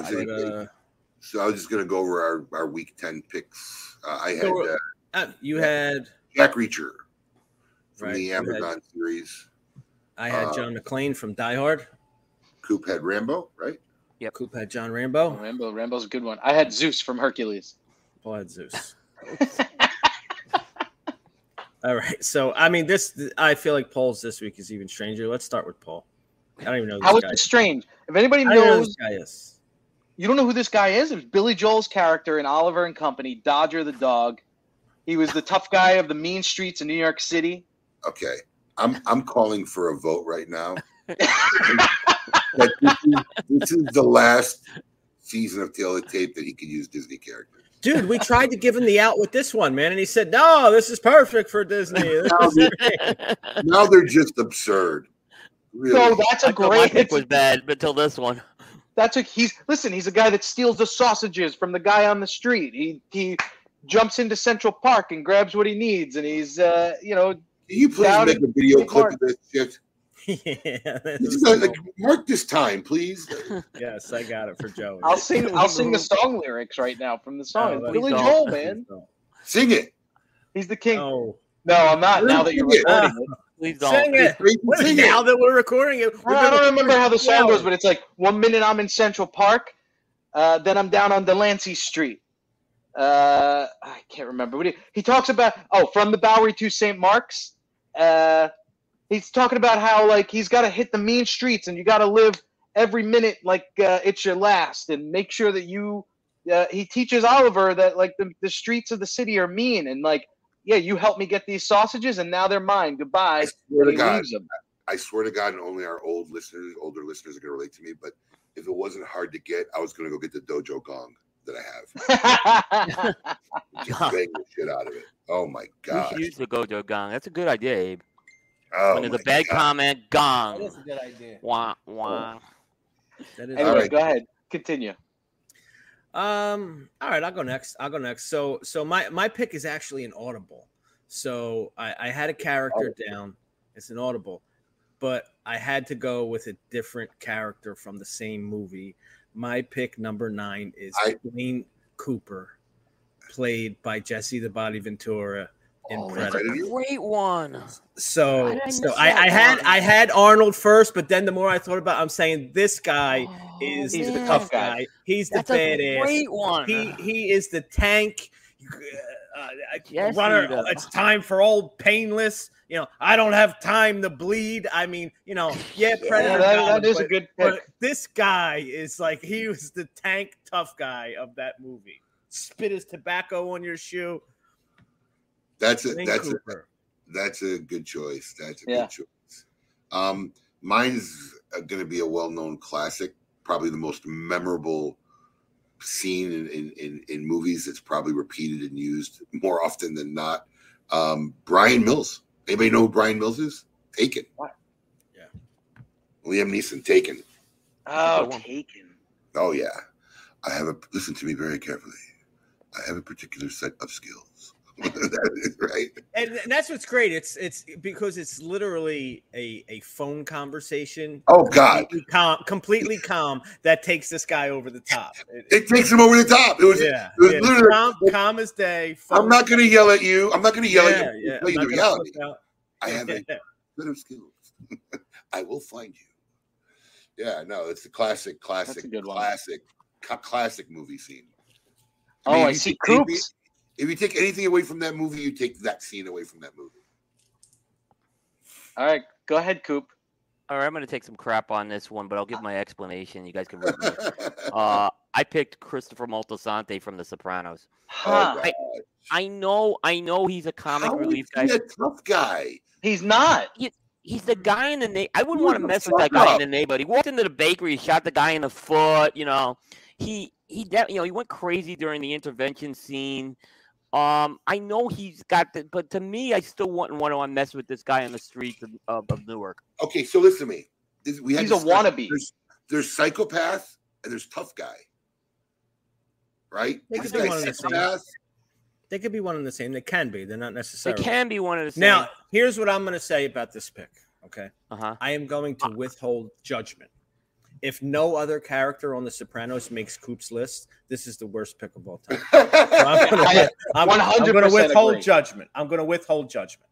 Okay, fair. That's a fair. Like I said, I knew you guys were going to shit on this pick. Yeah, but it wasn't an order. I mean, listen, Chris. Chris Moltisanti, I get it. I get it. Listen. I get it. Listen, no, what do you mean? Chris will do some dope and fall asleep and kill the dog underneath him. Listen, I should have thought of I should have thought of Jesse the Body, man.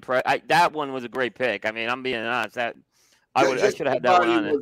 Yeah, because I had Arnold, and then more I'm like, man, but that's not the guy. That is not. Arnold was the star, but Blaine Cooper was the tough guy. Yeah, like the tough guys don't have to prove themselves, right? And Christopher was constantly trying to prove himself and do crazy things to deal with his emotions and his inner turmoil. Listen, I'm not going to say Chris Moltisanti wasn't a tough guy, but I'm going to withhold judgment for now. Okay. Yeah. So here's a curious question for you guys: are any of you guys in your head when you're picking this, trying to find someone that people will go, "Oh, I've like Jesse the Body's a great one. No one would have thought of him." No, is that part of the process? I mean, not for you, Paul, but for at least Coop. For at least Coop and Alex. A little bit, yeah. So I try. This was a perfect example of that. To you have your general list of people, and then I try to think of who are the offbeat people that most people may not be thinking about, but when you say it, they're like, oh yeah. That's a little bit of the fun. Watch the movie, Chad, before you make that decision. I agree. Coop's pick is tougher than Paul's, so watch the movie. Oliver and Company. Classic. Huey Lewis and the new. I think I'll redeem myself with 8 in the next few. So I think that was the one I knew that my number 3 may be a little surprised to people. But yeah. You know what's funny is I don't know what your guys' process was, but I got it down to 10. It was very easy for me to pick 10 and 1. Now I'm filtering the. It's always the middle's always tough. Yeah, I'm filtering the ones. Yeah, I'm filtering the ones in between, and I got a feeling I might audible a couple too. I think we're gonna have some. I think we're gonna have much more overlap with our lists, with the exception of Paul. Sure. This year. Sure. I don't think we're gonna. I don't think we'll have more than maybe one if we're lucky. That's on all our lists. Nah, I think there'll be a few. I don't know. You also put it through TV and movies. I'm calling it now. We may have one guy. Okay. Are we talking about actors or characters? We're talking about characters. Okay. Maybe one that'll overlap the 3 of our lists. Maybe one. Well, you sure as hell aren't going to have Chris Moltisanti. There's too many out there. There's just too many out there. If we do, there's only one guy I could say if he's not on all your lists, then there's something wrong. There was another guy from The Sopranos who was a lower character. I used to pick it was a minor character. Patsy Parisi was a pretty tough guy on that show too. Patsy Parisi was a tough guy. And I probably should have picked Patsy Parisi, but I'm going to just stick with what I picked at this point. That's okay. Yeah. Oh, Daniel says 3 overlaps. That's high. I think 3. I think we're going to have 3. I think. I think once you get down. All right. So I'll take a signed dollar bill bet on that. I'm in. No, I'm not taking no way. You owe me a bill. I owe you a bill for what? You owe me a bill. For what? I'm convinced that you owe me a bill for our last bet. What was it? For our last bet, somebody being back. We don't talk about.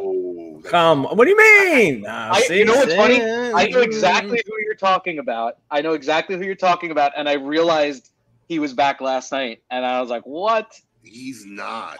He's back. Actually, not. Anyways. Alan's complaining, of course. So. What was I going to say? So who's taking the bet? Coop? I'll take it. Yeah. So you're saying 3. There'll be 3 or more. Yeah. It has to 3 be or at least 3. Yeah. That's it's got to hit 3. crazy to me. Okay. All right. And it's characters, not actors, right? Yeah, that's what we're It's doing. characters. Yeah, it's characters. So if they played another character, it doesn't count. It Yeah. doesn't 2 or, count. 2 or less I win, 3 or more you win. Yeah. There you Yeah. go. I think it's a I'm fair going to do bet. that bet. Okay. Doesn't have All to right. be not same rank, right? Just overlap. No, Overlap. just Just overlap. 3. Anywhere. And basically, all 4 lists, the overlap, not just Abe and I. No. It's just us 3. Paul's. Yeah. Paul, Paul, I mean, we're not Oh, going you don't know. Maybe I mix it up. Get the fuck out of You here. are not going to mix it up. All right, we need to wrap it up the way we wrap it up every week with Alex's news segment as a news host of our segment. It's time to find out, would you rather?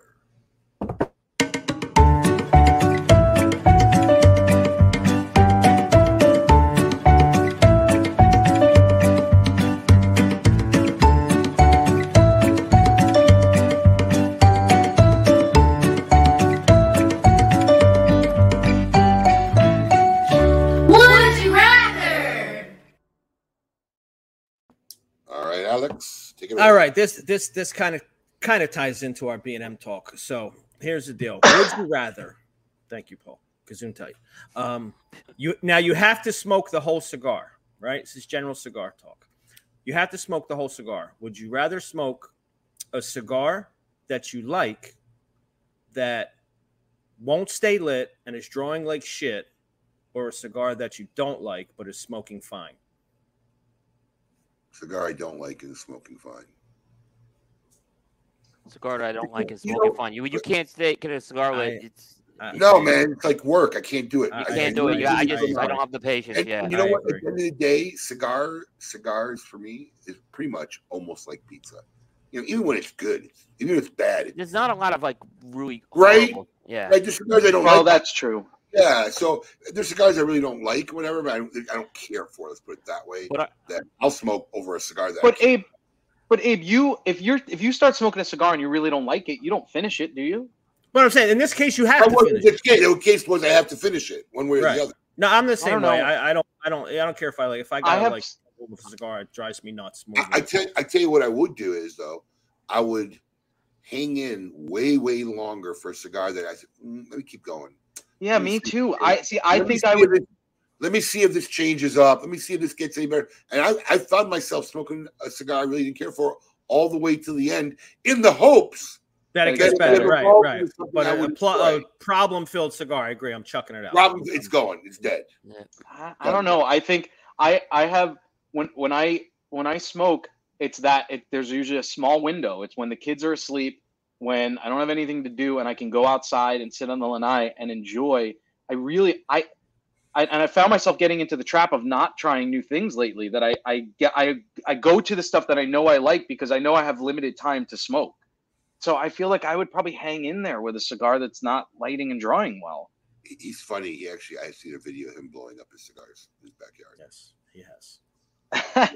He has blown up. All right, folks. Well, that was a Would You Rather segment brought to you by Gurkha Cigars. Thank you to the fine folks over at Gurkha. We hope you enjoyed your few hours with us here this morning. The best way to start your Saturdays. Everyone have a great weekend. We'll be back next week with more fun times. Join us follow us on social media, please. Facebook, Twitter. Join our Smokin' Facebook group, Smokin' Social. Until next week, everybody, please keep it lit.